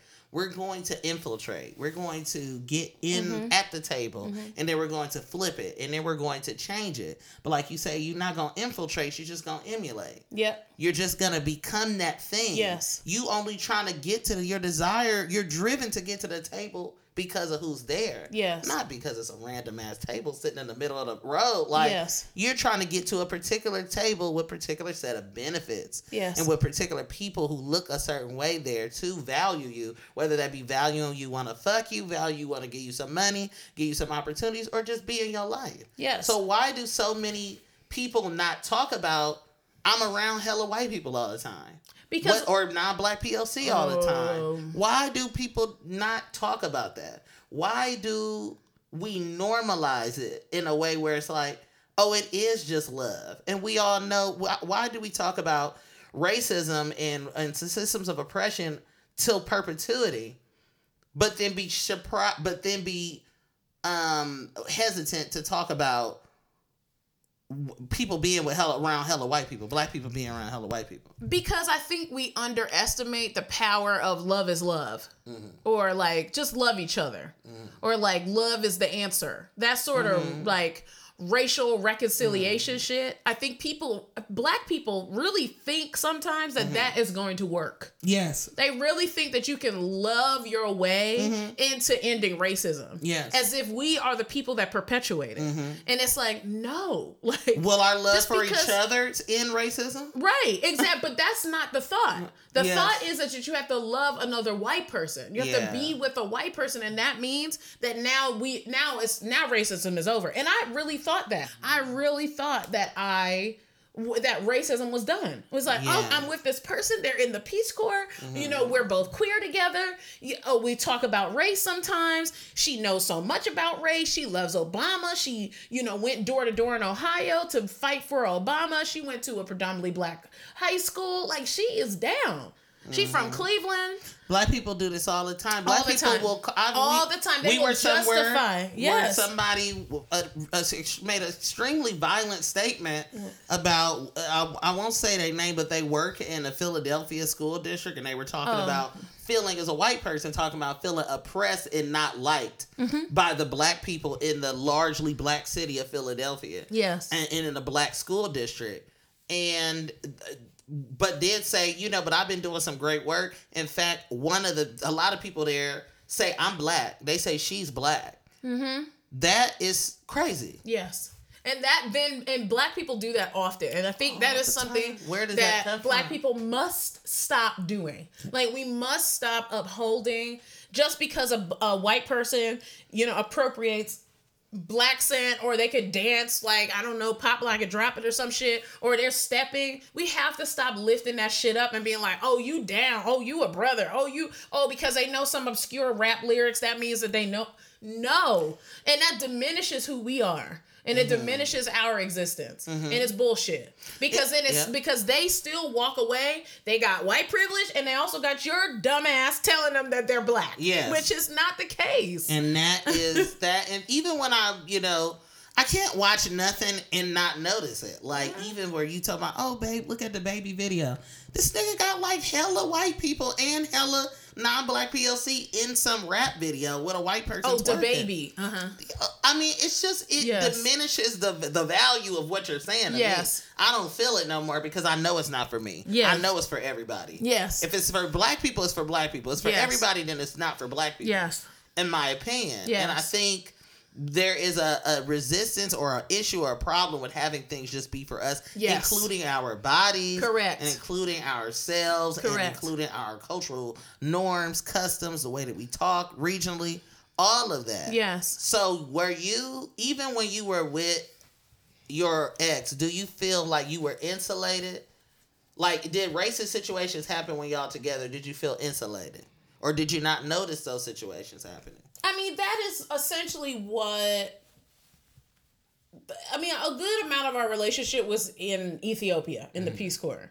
So we were insulated from the United States, right? So we're in a homogenous country where most of the people are black. So what she's experiencing as a white person is way bigger and way more significant in significant, not in meaning or value, but significant in the sense of it's blatant what she's experiencing on a regular basis than what I was. I was like a carefree life in Ethiopia for a year and a half because nobody bothered me until I started talking, maybe. But even then, they were like, whatever, just a black girl. Like, who cares? But for her, it was like, oh my God, token, and I love you, and I want to have sex with you, and you're so beautiful. Let me touch your hair. They like that. But that's what they were doing. At the Peace Corps, do you feel like white people, they like that though?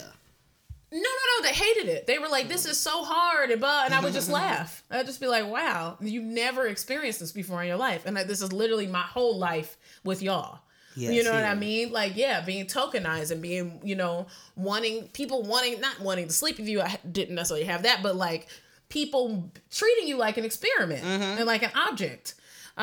So exactly. So it was more so her stuff was centered. But then when we came back to the States, that's when it started to shift because I don't know that, I think we were together for almost 2 years and her brother didn't know I was black. And I can't remember what was the conversation on the phone that signaled to him that I was black, but he was like, she was talking to him and she said something about maybe Erica talked to her. I don't know, something about me being black. And he was like, she's black? Like, he had no idea because the internet sucked. I mean, we were posting stuff online. So maybe we weren't official on Facebook or whatever. But the internet's horrible in Ethiopia. So there was no smartphone. So it's not like we were posting all the time. It's not like you saw us holding hands. It's also homosexuality is illegal in Ethiopia, so we couldn't be out even on our Facebook pages at the time. So he just didn't know about us at all. And it's not like she told him.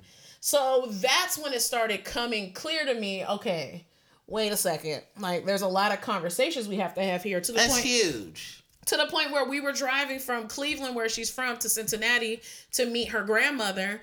And that's like a 4-hour drive. And I asked her, I don't know what possessed me to ask her, but I was like, did you tell your family that I'm black? And she was like, no. And I was like, pull over. I literally made her pull over on the middle of the highway and like told her to call her family. And was like, you have to tell them I am not pulling up to a 93-year-old grandmother, which is how old her grandmother was. You know, and she sitting was in in her days. face. Right. In Ohio, is sitting in her face as slavery a black then. person. Right. And you just came out to your grandma. Ain't no way. No. It wasn't slavery. I'm not going to be responsible for her death. Nope. The next question for me is, as somebody who has never, as somebody, I am not attracted to white people sexually, romantically, emotionally, intellectually. What are some other ways? Erotically. You said it all, man. Erotically. Every single way that a person could like a person. All I could give to a white person is friendship, and even then I've cut off maybe the 3 that I did have. So they don't even really truly exist no more. No shade to some of y'all, but So with the turning points, I'm interested in. Even think about not just the event itself. Don't focus on the event itself as a turning point, but your own internal thoughts before the turning point. Yes. Like, were there things that had you be like, I don't like this person? Yes. I'm not actually attracted to this person like you thawed. Yes. Like you were a black person. Like you thought, it thawed out. Like you got taken out the freezer. Hold on. What were the things before the turning point that had you be like, I'm not actually attracted to them and I'm thawing out? My desire for you is thawing. So we both worked 40-hour jobs a week. I think she was like 60 hours a week. So we were out of the house most of the time. But I would come home earlier than her. And it was one point we got into an argument where she was expecting me to clean and cook, like everything. And I was like, ding, ding, ding. Like, no. Yeah. And it took me a while to get to that doesn't work for me because of our racial dynamic. Like there is a literal power dynamic in our relationship, whether we want to acknowledge that or not. So you expecting me to clean and cook is not something that feels good in my spirit or to my ancestors. Some toxic masculinity stuff too. Yes, because she's mass presenting. So that was one of like the first things that was like, eek. Right after that was diagnosed with breast cancer. So lots of, when people, at least for me, when I was on chemo, the moments of sitting and getting a chemo infusion is like 2 hours, if not longer. So you're just sitting there. There's rarely people would come with me. She would never come with me. She said she couldn't take off work to come with me to get chemo, which was another thing that was like, but did not provide really financially during your treatment. So you had to work. I had to work full time through chemo. Yep.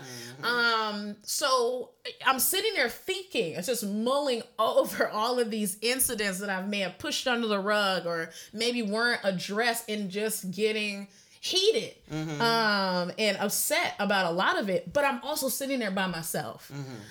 So that was upsetting. And so much of my relationship, now that I look back, I felt like I had to teach her how to be with me. And I'm not talking about blackness. I'm talking about be with me as a partner. Yes. Like treat me like a human being. Yes. And so much of it was like, I'm here. I am here for you. And that my blackness is not devoid of my humanity. Yes. You have to regard them one and the same. Yes. Yes. And this is something but I had to have her get humanity. Because she's not capable. Because they're not capable. They're not. I think this is why, what do you feel like? How does that keep going on? How do you have these relationships? What kind of concessions do black people have to make in order to continue to stay in relationships with white people? Many concessions. Or even, we are talking specifically about black and white relationships, but this goes for, niggas who act like white people. This goes for in their being and their domination of others. This goes for non-black POC who want to be white passing light-skinned black. That goes for them too. But also, we're not negating those relationships as well.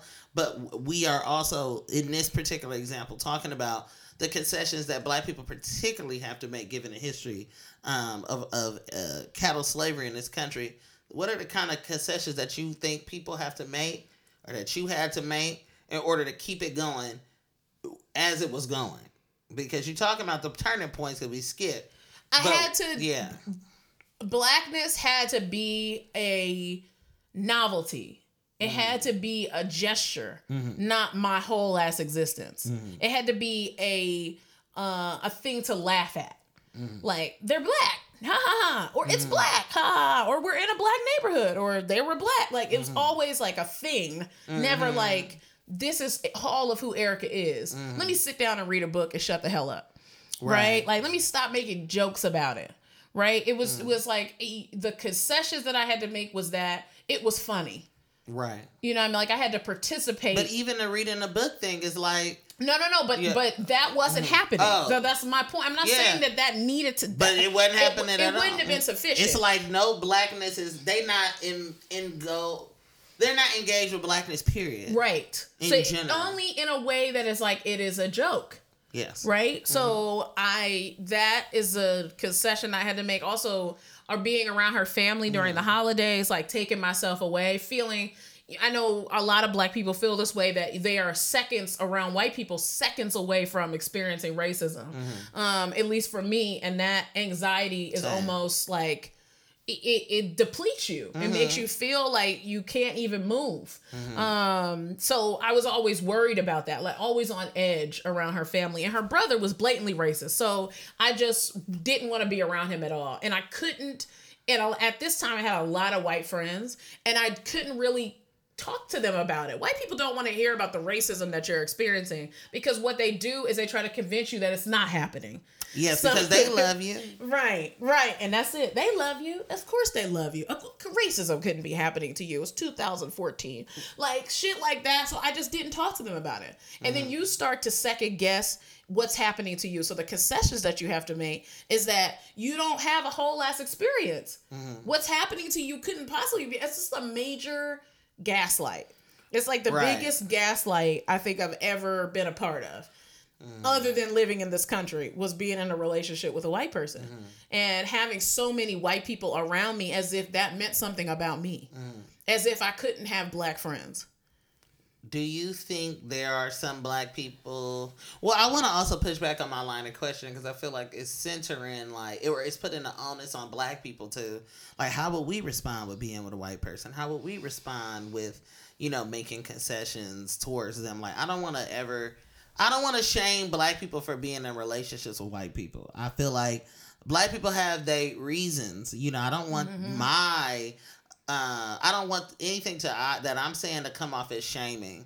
And maybe that's a protection of whiteness that I'm doing right now, or I don't have it like that. But I don't want it to come off to other people that it's that I like, if a black femmes wanted to date white people, I can't hold them. If they feel like who they are attracted to is which are other black people, are not attracted to them, what am I? I'm not finna hold them. I'm not finna be like, don't do that, don't date this person. But I am also cognizant that it's not just that black people have to make concessions to be white people, but white people are doing virtually little to no work around themselves as white people, and what impact that has on the type of human being they're going to be as they come into a relationship, even with other white people. Yeah. So imagine how they treat each other. Imagine how a black person is going to get treated. Yes. Being in a sexual, intimate, or romantic relationship with them, even in friendships. I know a lot of black people and non-black POC can contest to when white people turn. Yeah. They really change at a certain point. Yeah. And I don't know if it was Trump. I don't know what happened. It wasn't Trump. Yeah. But it's just something that happens. I think when I had a friendship with a white person, and, I would talk to him about race, and I sat at the table, I said, what conversations are white people having about race with each other, and like white supremacy and stuff, casual? And he literally didn't say anything. It was as if I'm talking to you right now and you just looked at me and you didn't laugh, chuckle, nothing. It's as if I didn't say it. So I already knew that relationship was going down the tank, because again, it's... So my whole point is that the line of questioning is like, I don't want my line of question to be like, we need to change how we're being... That's not coming across that way. Around... But I think it's important to talk about the concessions that you have to make, because there are concessions that you have to make. It can't be denied that you could be with a white person and just be your full true self. But people say they can, though. No, there's no way. There's no way. Why? Because literally me and you sit around and talk about racism and white people on a regular basis. And I have never felt more free in my entire life. Mm-hmm. So there is no way that there is a white person that's going to sit around and listen to a black person talk about how ridiculous white people are on a regular basis and not lose their shit, or not be quiet to the point where they actually hear what's being said. But you also can't lament. You can't be like, oh yeah, white people suck. They do. Right. But that's like what that tweet said that I shared, is that white people try to hate them. I hate us so much too into our lives. But that also doesn't feel good. It's not the same. It's not, because you don't. You don't. You telling me you hate them, not them. Yes. You're not in their face. Exactly. Letting them really know what the deal is. Which is another part of this, because people will be like, well, my white partner reads and, knows about blackness and was a African American professor. It doesn't matter. What do they say? Yeah, right. But they exist. Mm-hmm. What do they say to white people when y'all are sitting at the dinner table and you at their family's house and their grandma say something racist? What are you saying? When y'all travel together and somebody says something racist to your partner, what are you saying? You're talking about white people. Yes. Mm-hmm. Anytime somebody say something to me that is left, or you pop off, ain't nothing stopping you. Who let that dogs out? Ain't not one bit of inch, nothing stopping you. But there is something that stops white people from advocating for black people. How do I know that? It's because I teach racial and social justice, and every single 5 seconds a white person will tell me they don't know what to do. What else can I do? How come there's more to do? Like that is, but that rhetoric is not something that is particular white people. It's all of them. They all don't. They don't. What else is there to do other than to give up power? Right. But they don't want to do that. Do you think the only way that black people and white people can be together is through some type of cognitive dissonance in relationship? Do you think that there has to be some degree of that, some degree of post-racial rhetoric? I think there has to be a degree of cognitive dissonance if you date a white cis man. Straight up and down. I hate to say I'm sorry. And queer, and I'm meaning queer too. Even if it's a white couple, like white cis women, and if they gay or whatever, queer. The white cis women are just as violent as white cis men, but more white cis men get more platform to be violent. So I'm just like, even if you date, it's just, you gotta have some level of cognitive dissonance, because they are not working through their shit. They're not. I'll be honest. Yeah. Are you about to tell us how you dated a white person? I ain't never dated a white person a day in my life. I think I kissed a white person before, a long time ago. But, it's never... I love black people. Yes. My political desires were born from, probably like you say, for everybody, like you inherit it. Like when you grow up, like... We had all the same internalized anti-blackness in the Bay Area. The Bay Area, password to the Bay Area, if you needed not to pay $5 to cross the bridge with a toll, and they made you cross the bridge with a password, it would be Indian in my family, or it would be mixed baby. That would be the password to get across the bridge from San Francisco into Oakland. Because people in the Bay Area black people in the Bay Area love them, some people who are not black. Yeah. And they love to have children with them. Mm-hmm. And it's really something that I grew... Of course, ain't nobody gonna be attracted to me in the Bay. Yes. Growing up, of course. Like... Yes. Yes, there are black couples, but as a queer person growing up, as somebody who was fat, and a femme, kind of not really, no language androgyny wasn't in during the time, nothing like that. Had to be a stud, or no queer people was fucking with me. No straight people. But cis men were, because that's just them being, predatory ones. Yes. But, yes. It's also like, niggas, like my mom said, they come a dime a dozen. So, yeah. But I wanted to be with somebody that I wanted to be with, which was femmes. And that's not something that ultimately was happening. Or I was being seen or used or just seen as like a sexual person. Not really seen as somebody, I want to have a relationship with them. Yeah. So being completely and totally devalued as far as attraction was concerned. But I still love black people. It was like something there for me. Where it's like, I know who that Naomi Campbell, ever since I saw Naomi Campbell as a child, I'm like, I want to be with Naomi Campbell. Like, really, literally, like, that's who I want. We have the same birthday. That's who I'm going to be with. Like, that's what I like. The darker you are, that's what I like. So, I don't know. It's not a high horse that I'm on. It's just my politic. And I think so many other people share that politic, but it's not exotified. It's not special to like other black people or be attracted to other black people. We're thinking literally the same, because I'm thinking of something so like mundane as going to a restaurant. Mm-hmm. And if you go to a restaurant in a predominantly black neighborhood and there's a white server, there is excitement or a room made for this person to like prosper as a white server. But a black server does everything wrong. Oh my God, it's coming so late. Even though they're saying sorry, it's not gonna be out for a little bit longer, whatever. We throwing them in the trash can. But a white server, oh, it's okay. It's fine. It's cool. We are infatuated with white people, and we can't deny that, because if we're talking about the image of beauty, we can't think that the image of beauty, European beauty standards or white beauty standards are not working on us all the time, or the ways that we are supposed to be with white people, how we've been trained to be with them, right? Inside of anti-blackness. It's not working on us. It is absolutely working on us. And black people a lot of times are different with white people than they are with black people, even if they didn't grow up with white people around them. So I think it's very true. That's very true. So I think that has a lot to do with how you are in relationship with a white person as a black person. Talk about this black love shit. I don't be on the internet like that, so I don't know what it is, but I've seen clips like with Megan, what's her name? Megan Good husband, the nigga who claimed he from Oakland. I ain't never seen him in that in my life. Ebony always says that. Everybody who says they're from Oakland, Ebony says, I ain't never seen them. A day in my life. Talk about that. Like, I also feel like there's some relationship between the absence, when we talk about black love, just the absence of queer and trans people. Yes. And this desire to also have everybody be mixed with white. Yeah, so there's the Black Love doc, which is a show on OWN, I believe, OWN Network.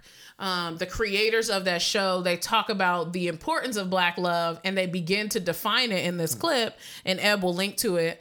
And they're saying like black love also includes interracial. Like it includes, like if your partner is black or if your partner is white, that is also black love. And a partner that I was with while I was towards the end of my marriage, there was a black love conference happening in Texas or something.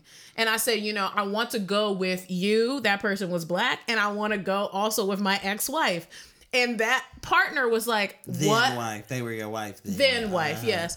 What did I say? I said ex-wife. I know, but at that point, y'all was still together. Yes, my then wife, yes. Was like, what the fuck? Like, what do you mean you want to bring this white person to a black love space? Like, no way, no how. And I was like, like my whole, like that thought. You be like how like people my on the black internet spirit, yes. in your DMs. Yes, my spirit of blackness was like, wait, does that mean I'm not black? Does that mean, are you trying to say that I'm not black enough? Or what do you mean? Or just because I'm with a white person, that means I'm not black? No, it just means that you don't have black love, and that's okay. Like, I think we have to talk about, you are with a white person. You got interracial love, but you don't have black love. And I think if you consider the historical ways that black people have been pulled apart in slavery, just because they were in relationship, families intentionally broken apart, to then say the presence of a white person still means black love is so delusional. Run that back for people, because when you hear people talk about people not being allowed to be together, what people will invoke in this country is miscegenation laws. Oh yeah, people always talk about miscegenation laws. They never talk about how black people were not allowed to be in partnership with other black people as well. They were literally intentionally separated to continue the enforcement of slavery, right? Because they felt like two people together, they could run, they could create family, they could take over. They knew what the fuck out there. They would be loved and valued. Guess and what? seen. Prisons do the same thing, right? Yes. So we're separating people so they don't have any Black power, people, yes. so they don't have any sort of partnership together. So they'd be with white people. I mean, it is. You have to consider that the state has a lot of interest in how we love. So with considering that, you have to get that all of this shit is rooted in politics. It's rooted in a political nature of our survival. I can't speak. So I used to think that black love included white people as well. And then I realized there has to be a space and spaces where black people just exist without white people. There just has to be a celebration of those spaces as well. Yes, and of people who are just attracted. Yes. You can't fetishize me being attracted to Naomi. Nobody cares. Yeah. Which I'm fine with, but it's like that is inside of, like you said, it wasn't Time. I think it was National Geographic. I saw this graphic as well where they had pictures of people who look presumably like mixed with black and white, and they said in 2020 or 2032 soon like 2024 I'm like, my nigga, that we all gonna be gone. Niggas who dark skin look like me. Yes. It was pictures of blue-eyed, like racially ambiguous people, and said in 2024 or 2030 or whatever, this is the future. This is what everybody's gonna look like. Yes. So where does that leave us? And what does that say about black love? Yes.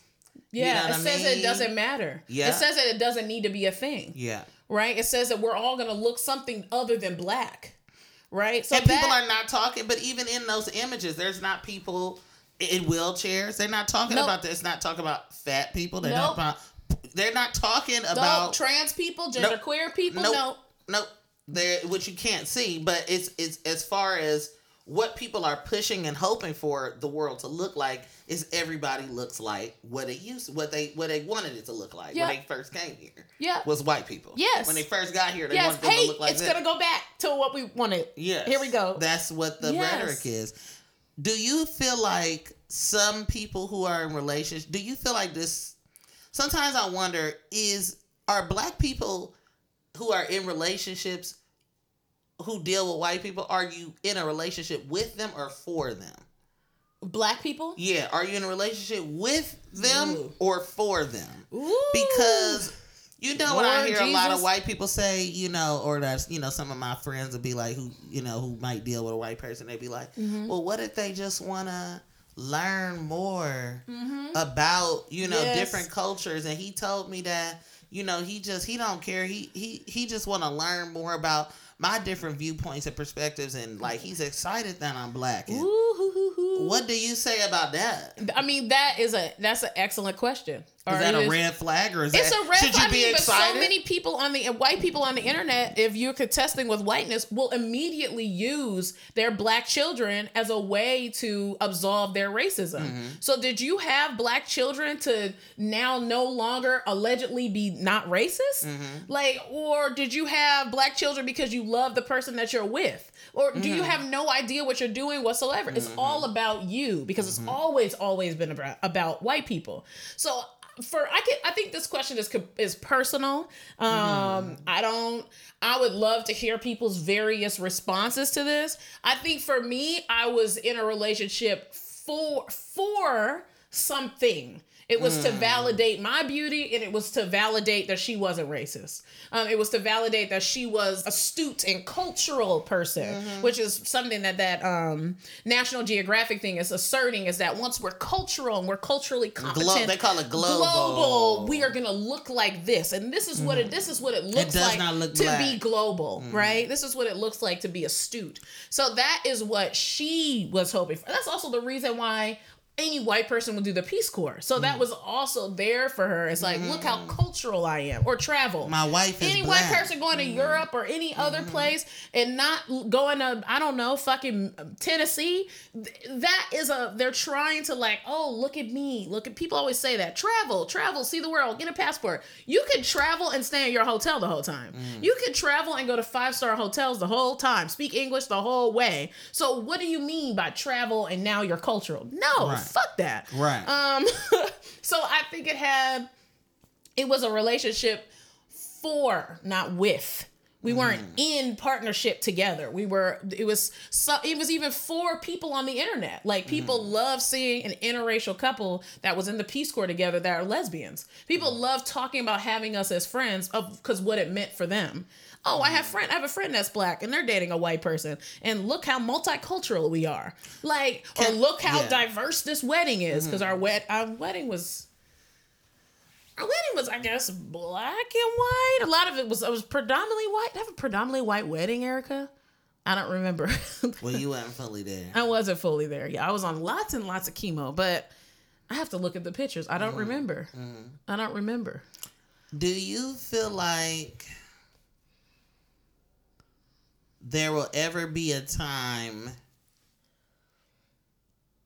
where black people won't want to be in relationships with white people? No. Romantic ones? No. That will forever and ever be a thing? That will forever and ever be a thing. So say if we ever got to this, like, pie in the sky, imaginative, fictive, let's say it's fictive for now, but if liberation was to somehow come, or a revolution or some shit was to happen tomorrow, it would include people being in relationships sexually, romantically with white people. Does liberation mean the end of classism? Because this conversation has a lot to do with class as well. Because how you grew up is different than how I grew up. You growing up mostly, I guess, lower class or poor, and me growing up middle to upper class, my proximity to white people was greater than what yours was. So the acceptance or the working class, the agreement, I don't know that we were working class, but it was like under the assumption that we weren't. Right, that's what I mean, we were working class. Oh, working class. Oh, okay, yes. Working class and... Which one, babe? It's working class. I mean, that's another thing, how these lines are stratified. But niggas handle money, But your family worked 3 jobs in order to become middle to upper. Right. But what that allowed me was this proximity to whiteness. And that having proximity to whiteness meant that you were wealthy, meant that you could have things, meant that you could travel, meant that you were pretty or you were wealthy in stuff and opportunities. And I feel like in working class communities, like, your proximity is to black people and other non-black people of color. But if you can reach...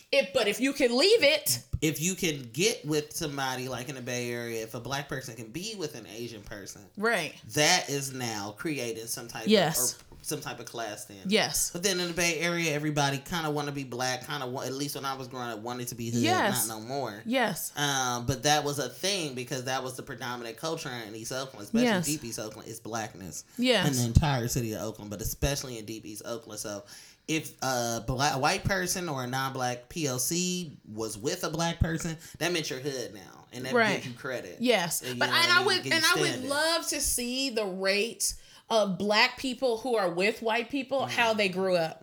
Like, what was their class standing when they were growing up? And what class are they a part of later in life as well, if they got with a white person later in life? Because that has a lot to do with that. Who are you in close proximity to? And how did you get there? Like, what? I always just think that it means something. Yeah. It's not that you just happen to be around hella white people, or maybe you live in Iowa or something and it's mostly white people, so you gotta be around them. That's understandable. Yes. But if you have options to be around black people, but you choose to date and be around primarily white people, I do think that suggests and implies something more than that you just love the person, which I'm not knocking. I feel like people get upset when anytime people are critical of interracial relationships, but people are so critical of when black people are together. Yes. You know what I mean? Oh, they ghetto, or they this and that, or they don't exist, or we're not going to talk about them. The black love, how they work, or how they get money, to this day, I don't even see or also the lack of fertility options or fertility information, and how expensive and cost prohibitive it is for black, queer, and trans people. Like, they ain't not trying to see us be in no type of relationship. So it's like, criticism is almost not even there. Yep. You know, but there are criticisms of how black people are with each other and families. Yep. In the lights of pathology. Yes. Oh, you whooping your kids and you doing this Yep. thing to your children. And, Yeah. you know, y'all need to stop doing this. Who's and the that. baby daddy? Are they in their life? Exactly. Mm-hmm. But the first time you say anything about a black person being with a white person, you'll inevitably have a mixed person, a product of that union or some Yes. sort, Yes. being like, it was great. Mm-hmm. You know, half of the time. Sometimes, but not sometimes a lot. not. But sometimes not. But a lot of the people who are grew up in a mixed family that we know do not like their white True, family. I have had a lot of problems with their white family. I mean, I have friends who are black and white, and they identify as black. They never Yes. had to ask me, "Am I black?" Anthony, Yes. like. They've never once done that. They've never had a thought or a question in their mind. They got whole white mothers, and you know, it's not that they have any ire towards their white parent or white family. It's just that I'm black, and I know that white people be on that shit, and this is the world, then this is the condition that they have, and I'm not exempt from that condition, and I'm not exempt from being fetishized, even in my own family. Yep. That's something that still remains. Yep. And I think I'm of the opinion that I think it's so much happening that love won't heal, and I'm like, maybe black people get to be however way they want to be. You want to fucking be with white people, but it just seems Protect your spirit. That's what I would say. It's like, be with whoever you want to be with, but just protect your spirit. Don't step over things. And if be things honest are being why. more, it's like more laborious to be with this person, then maybe don't be more laborious in the sense that they just are not seeing all of you, then don't be with them. Even with, I mean, if I were to go and be with Kanye West, I would be in hell. Yes. Like, so. Oh, yeah, just don't be with somebody just to be with them. Don't be with a black person that is really interested in whiteness either. Like, there has to be a conversation in that where black people will be 100% interested in adopting some sort of white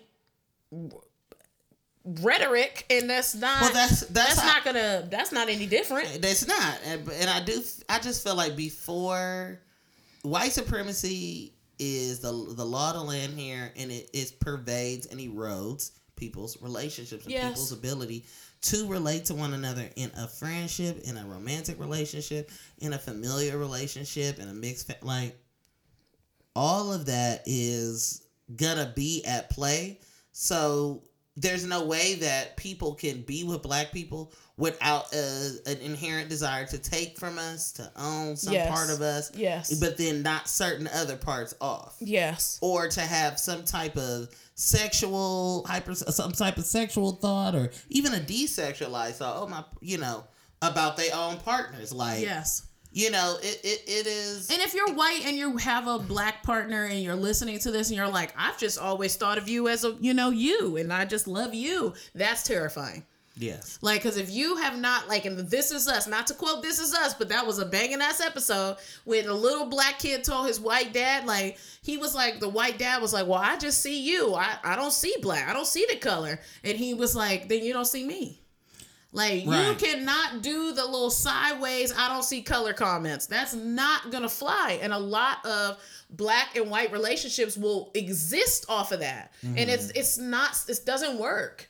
Like, unless you as a black person are anti-black, can you stay with a white person that says stuff like that? Yes. And you are participating in it with like, yep, I just see him for him. Nope. Or it's like, I want to learn new perspectives and new life. You can go on a trip to learn a new perspective. You don't have to fuck on nobody to do that. So I think it's really important that people check themselves. But it's also, even with me, I have to check my desire. Even though I'm only attracted to black people, I have to check my desirability politic too. Am I only attracted to thin or thin adjacent or thick, slim, thick? Am I only attracted to able-bodied people? Do you like my small butt, babe? I like your small butt. I like it a lot. You said it's big, and now you're saying it's big. small. It's big. You're tricked lying to me. But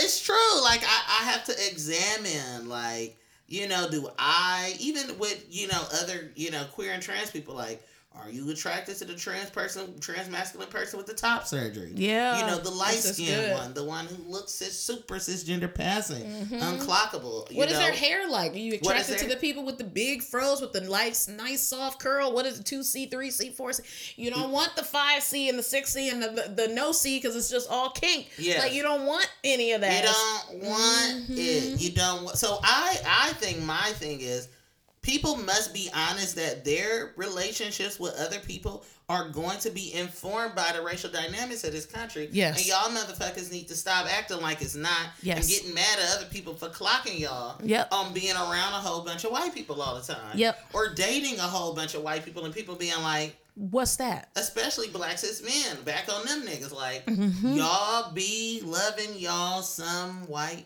people. Yep. And light-skinned people. And mass not people that they're too. white, but no, not even just mass people, period. Not can speak for mass people. Be loving some light-skinned people. A queer community loves light skin. Oh, love it. It is all and a white person that is blackfishing. Oh, Lordy. And back in my day, we called that wigger. Oh my God, I hate that word. We're signing off because I hate that. Are we signing off? Yes. Well, tell people what are some tips for being with. Oh, that's good. Also, so tips. Tips. Yes. With being in. Some tips. I would say, take care. Like I said, take care of your spirit. If you are in love with a white person. Or two or three or five. You are not wrong for that. I'm not making you wrong, but I think it's important to ask the white person, why are you with me? Or like, why did you find me attractive? Because white people are not conditioned in this country to be with black people. They just aren't. That's not the way that it's not racialized in that way. It's just not. And I think it's important to talk about that. Like, white people are conditioned to be with other white people. So it's important for their desires to be put under a microscope, not yours. I think consider where they're coming from. Also get really interested in their politic. If you are raising children with this person or children may be on the way, what does their politic look like? How are they going to be with black kids? Or are the kids black? Do you relate to the kids as black? How are you going to raise these children that come from two identities? You have to be responsible for that. You cannot pretend that race does not exist because that is a horrible existence in a racist ass country. It is very confusing as a kid. Ticket to gaslight. Yeah, so one way as a kid, it's upsetting to not have somebody validate you for you as a racialized person. I think. As well, like, check your family. White people in relationships with black people, it is your job to check your racist family. It is not the job of the black person sitting at the dinner table. You must talk to them. You must talk to them while that black person is sitting right there. Like, don't just do all of this behind closed doors. Knock it, nip it in the bud immediately and make sure that your black partner is not harmed at all. And I think that a lot of times they are put into the crossfire, and there is a desire for them to speak up and not actually, checking in to be like, you know what, I got this. Like, this is my family. I'm going to address them. The biggest tip here is to recognize and honor the inherent power dynamics in your relationship. Yeah. Like, it is there to stay. It's not going anywhere until we abolish racism. So from this point on, you have to deal with that. Like, and if it's weird for you to listen to your white partner tell you what to do around the house or, in your life, period, you got to check them on that. Like, you have to tell them that doesn't feel good. And if you're a white person listening to this, it's important that you be mindful of how you are, suggesting what you want done. It's something as simple as housework. Like, it all is racialized. I think to not know anything about American history, to not know that American history is black history, to not have that be at the forefront of your mind in a way that is not fetishizing is a huge issue and a problem. Yes. I don't think that makes for a powerful union. I'm no Steve Harvey. I'm no, relationship expert. Good night, Ebony. But, I just don't feel... I just feel like my thought is that I really hope that when people, well, white people particularly, are with black people, it is not overstepped and overlooked. You are with them inside of what type of container? That container is a racist, anti-black, incredibly anti-black world, global, based on global anti-blackness. The black person body who you sleep with every night is a site of production for something. Oof. Now, I'm not going to tell you how to think about that or if that should be the forefront of your brain, but you got to think, what do be at the forefront of your brain? What are you actively resisting? And also, I feel like so much conversations around race have to teach white people how to be normal. It's all about how to do this, what to do, how to do. When you meet, so much so that when you meet a white person who not weird, you be like, damn, you are so normal. Like, you can have a normal conversation. Yes. You're not, you can be in a racialized state and still know how to comport yourself around many different types of people. Yes. That's rare to come by in a white person. Yeah. So much so that I really remark upon it when I meet people sometime in my head. I don't give white people too many cookies because they'll run too far. When you meet people in your head? No, when I meet people in my head, I'm remarking upon their normalcy. When white people are just chilling. The last tip that I will say is, if there is a black function, black only function, a party, a cookout, it was literally created for just black people. A conversation at a conference, an affinity group. You as a white person cannot go. Just because you have fucked a black person does not now mean that you are black. You cannot enter those spaces. It is important that black people have spaces that are just for us. And black people, stop bringing your white and non-black people of color, friends, partners to these spaces, because it is a literal, it just says that you don't care about the spaces that we have, which are far and few in between. So please do not do that. As somebody who tried to do that, learn from me. It is important that we have spaces where we could talk and be free without the gaze of white people or non-black people of color. Also, I want black people to consider what a world would look like if we were all just dating black people. This country. Is that not valid? Why? To consider. Why are we considering that? That's not a point. Know. You just want to keep talking. No, for real. I'm being honest. Don't say that. Don't this say is at that. 1:45. We're done. Okay, look. But I like that. What would you say to people who say, "Oh my God, Erica, I used to follow you. I've been an avid supporter of you for a long time, and I just, this is so divisive." What would you say to them, Erica? And can you speak from the sex educator expert perspective, and also from the perspective of somebody who was in a relationship with the white person? Yes. What would you say to those black and white who would love to continue to invite their partner to the fish fryer, to continue to like to be invited to it? What would you say to them if they say, "This is so divisive"? Okay, it can be divisive. Stay at home. I say stay your ass. No, not just about staying at home. What? It's not about, just in general, this whole conversation. Oh, black people? This conversation. Anybody would say, this is divisive. Find a new argument. That argument is played out. Divisive in what way? Not divisive like, I don't know, colonization, slavery, the prison industrial complex, the gender binary, fucking Amazon. All of those things are divisive. Mm-hmm. Not this podcast, not this conversation. This conversation invites a space for black people to be free inside of their whatever relationship they want to be in.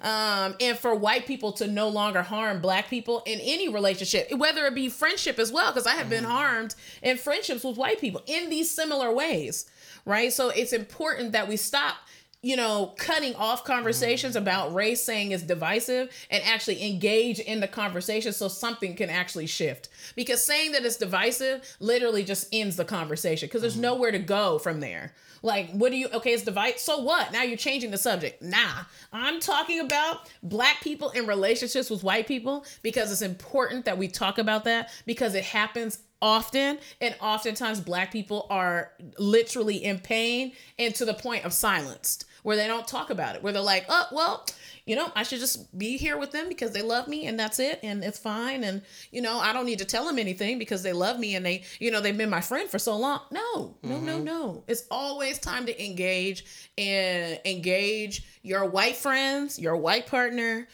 your white neighbor. and how they are being the ones downstairs divisive. Yes.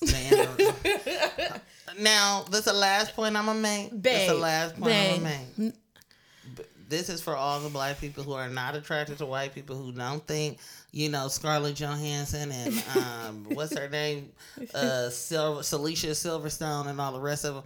For those of us or Jeff Goldblum, for those of us who don't find them motherfuckers attractive, it's completely normalized. It is special for black people to love one another. Yes, it is. In every way. Yes. And that does not just mean romantic and sexual. It's important for black people to love black people. And it's important that in the year 20 or the year 3022 that black people still look like black people. Yes. Still, which, looks a myriad of different ways, but yes. that we are still here and we are still represented, and that black, queer, and trans relationships especially are available in the year 3022. Yes, and I'd like you to speculate on why black love in all of its iterations is revolutionary. Because if you don't get that, like I didn't get that, then it's time for you to start paying more attention. You should go follow King Folk Collective if you already don't. She was saying she has a huge Facebook platform, is a black film, and she was talking about how hard people go for interracial couples, but they not going hard over seeing disabled people being in relationships and together. Mm-hmm. They not going hard for two poor people being together. Mm-hmm. That is not something that people necessarily care about. It's always to see a white person be with a black person. Mm-hmm.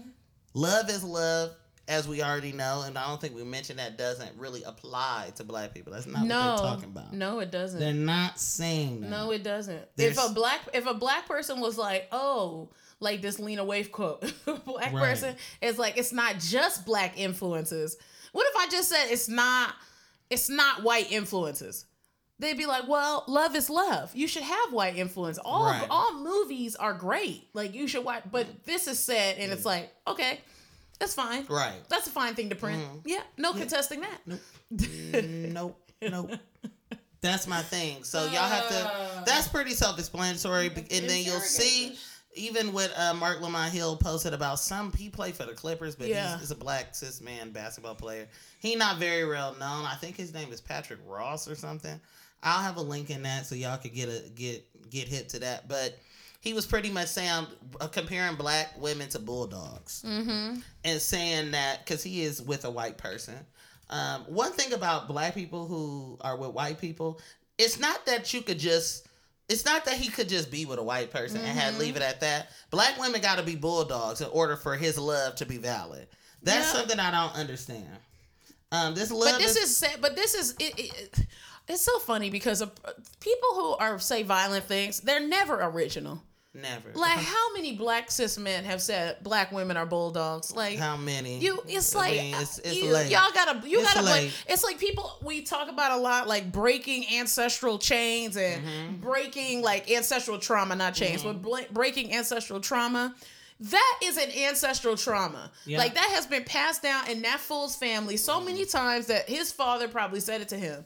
It's such bull. It's so disgusting. It's like it's just ridiculous. And that is the reason why a lot of black cis men have partners that are not black. Because they relate to black cis women like they are bulldogs, aggressive, loud, assertive, all the things that are necessary in a human being. But then you don't want it. And then he said, "Love is love." A black cis woman was like, "Why are you down in black women?" He was like, "So I need to be with you now." A bulldog, and it was like, love is love. Oh, no, it's not. This is things that a podcast you can't do. It's nothing I can do with that. This is so long, but not really because it's just it's excellent. Throughout the course of this, we'll be talking more. We'll really get into the fact of the matter, but it will give out tips and shit for people during the holidays to be with your white partners. But at the same time, like I said today, if you need tips, you don't need to be in a relationship. If you need a tip in order to be with this person, you don't need to be in a relationship. Are you playing the cello or are you in love? It's just, it's just crazy. And another thing I want to add Yes. is that I had a thought when I was downstairs in the kitchen. What's that? And I was like, you know how you were talking about, how you'll talk about, because this will come before it, how you were talking about miscegenation laws and the barriers, especially during slavery, of black people being together, and even during the Reconstruction period, different laws to bar black people from being in relationships to each other. You know, I thought about what people say about voting. You know, if your vote didn't matter, then why would they try so hard to take it from you? Yeah. It's the same thing. If your love didn't matter, why would they try so hard to take it from you? Maybe that'll help people be less upset about What love, though? black love. It's like voting. But it's stupid. Well, they're saying, why if you, our ancestors died for it.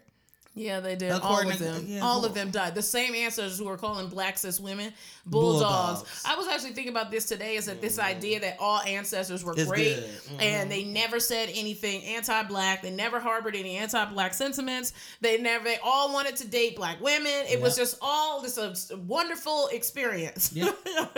And we're here for all of them. No, some of them are assholes, and we need to not carry them forward in 2020. No, we don't. And that's my last thought before we really get into the meat and my potatoes Lord. of this, is that we are white interracial relationships with white people. All interracial relationships. The assumption is that a white person will be present. Because, like, I was reading, it's I don't know if I could find it for y'all, because I literally went to Black Market Vintage and I picked it up off the shelves and it called me. It was an essay that I read. Shout in out to college. Black Market Vintage. Shout out to Black Market Vintage. Come check them out on Marcus Garvey. I don't know the If address. you're in New York If you or are in online. New York, or check them out, blackmarketvintage.com. But I found a book. It's an essay by Toni Morrison called "Playing in the Dark: Blackness or Whiteness in the American Literary Imagination," or something like that. But she talks about white people being unraced and race-free. You know, how white people, the assumption is that when you read something, the characters is white, the audience is white. Yep. You know, they get to exist in an imaginative dream realm space in a way that black people are shut out and other from, or even when we do exist in that space, we are existing as a other, as a thing, as something bad, something different. Yes. Rather than just the norm or the default. And I think a lot of times so where this good. love is love thing comes from is that white people get to be purple, black, yellow, red, and blue. Yes, that's who it is. We found the purple, black, blue yellow. people. Well, We not found black, the the green purple, people. yellow, green, and blue people. That's when you talking about white people. Yes. They get to be race-free, unraced, not racialized, where when you are with them, everything is just Culture, uncultured. They get to be both. We are in love, and we just chose each other, and we found each other, and it is so not about race, and that is when it's just a preference, and it's just the deep, primitive throes of attraction is when you're with a white person. Yes. But when you with a black person, how is that characterized in the context of interracial relationships? Cultured, amazing. Like, No, that's not. wait, When you are with a black person. person with a black person? No, a black person with a white person. It is characterized for them. It means Because you nothing. were- It adds to who they are. It means nothing to a black person. Right. It gives nothing to a black person. That black cis man is still, when he walks outside of his house, he is still a target by the police, whether a white woman is in his house or not. It doesn't matter. But if she walks out and they're holding arms, it's like, oh, wow, look. To some people don't be fucking with that. What you mean? Some white people don't like I think a lot of, one thing I want to mention too is that a lot of this ire, these false notions that black people have problems with interracial relationships, white people have problems with interracial relationships. Totally. Who made the miscegenation? Right. Miscegenation. Miscegenation. law. Why is that so hard It's to a say? stupid word. Interracial relationship law. It was white people. It was white people. And again, they made the law, but we are the people that harbor the sentiments. I It can't. doesn't make I can't. sense. So enjoy. Hey, on my timeline, all I wanna see is my woman half naked, turning down replies from niggas who want it. You can keep your real disaster. They been draining my data. All the friction and fickleness only making me callous. I'd rather have a hard on than a hard heart. Put the pussy on the chain, wax a la carte. While I ignore the world's problems like an oligarch. Free love in this bitch like it's behind bars. Shake, shake, shake, shake, shake like a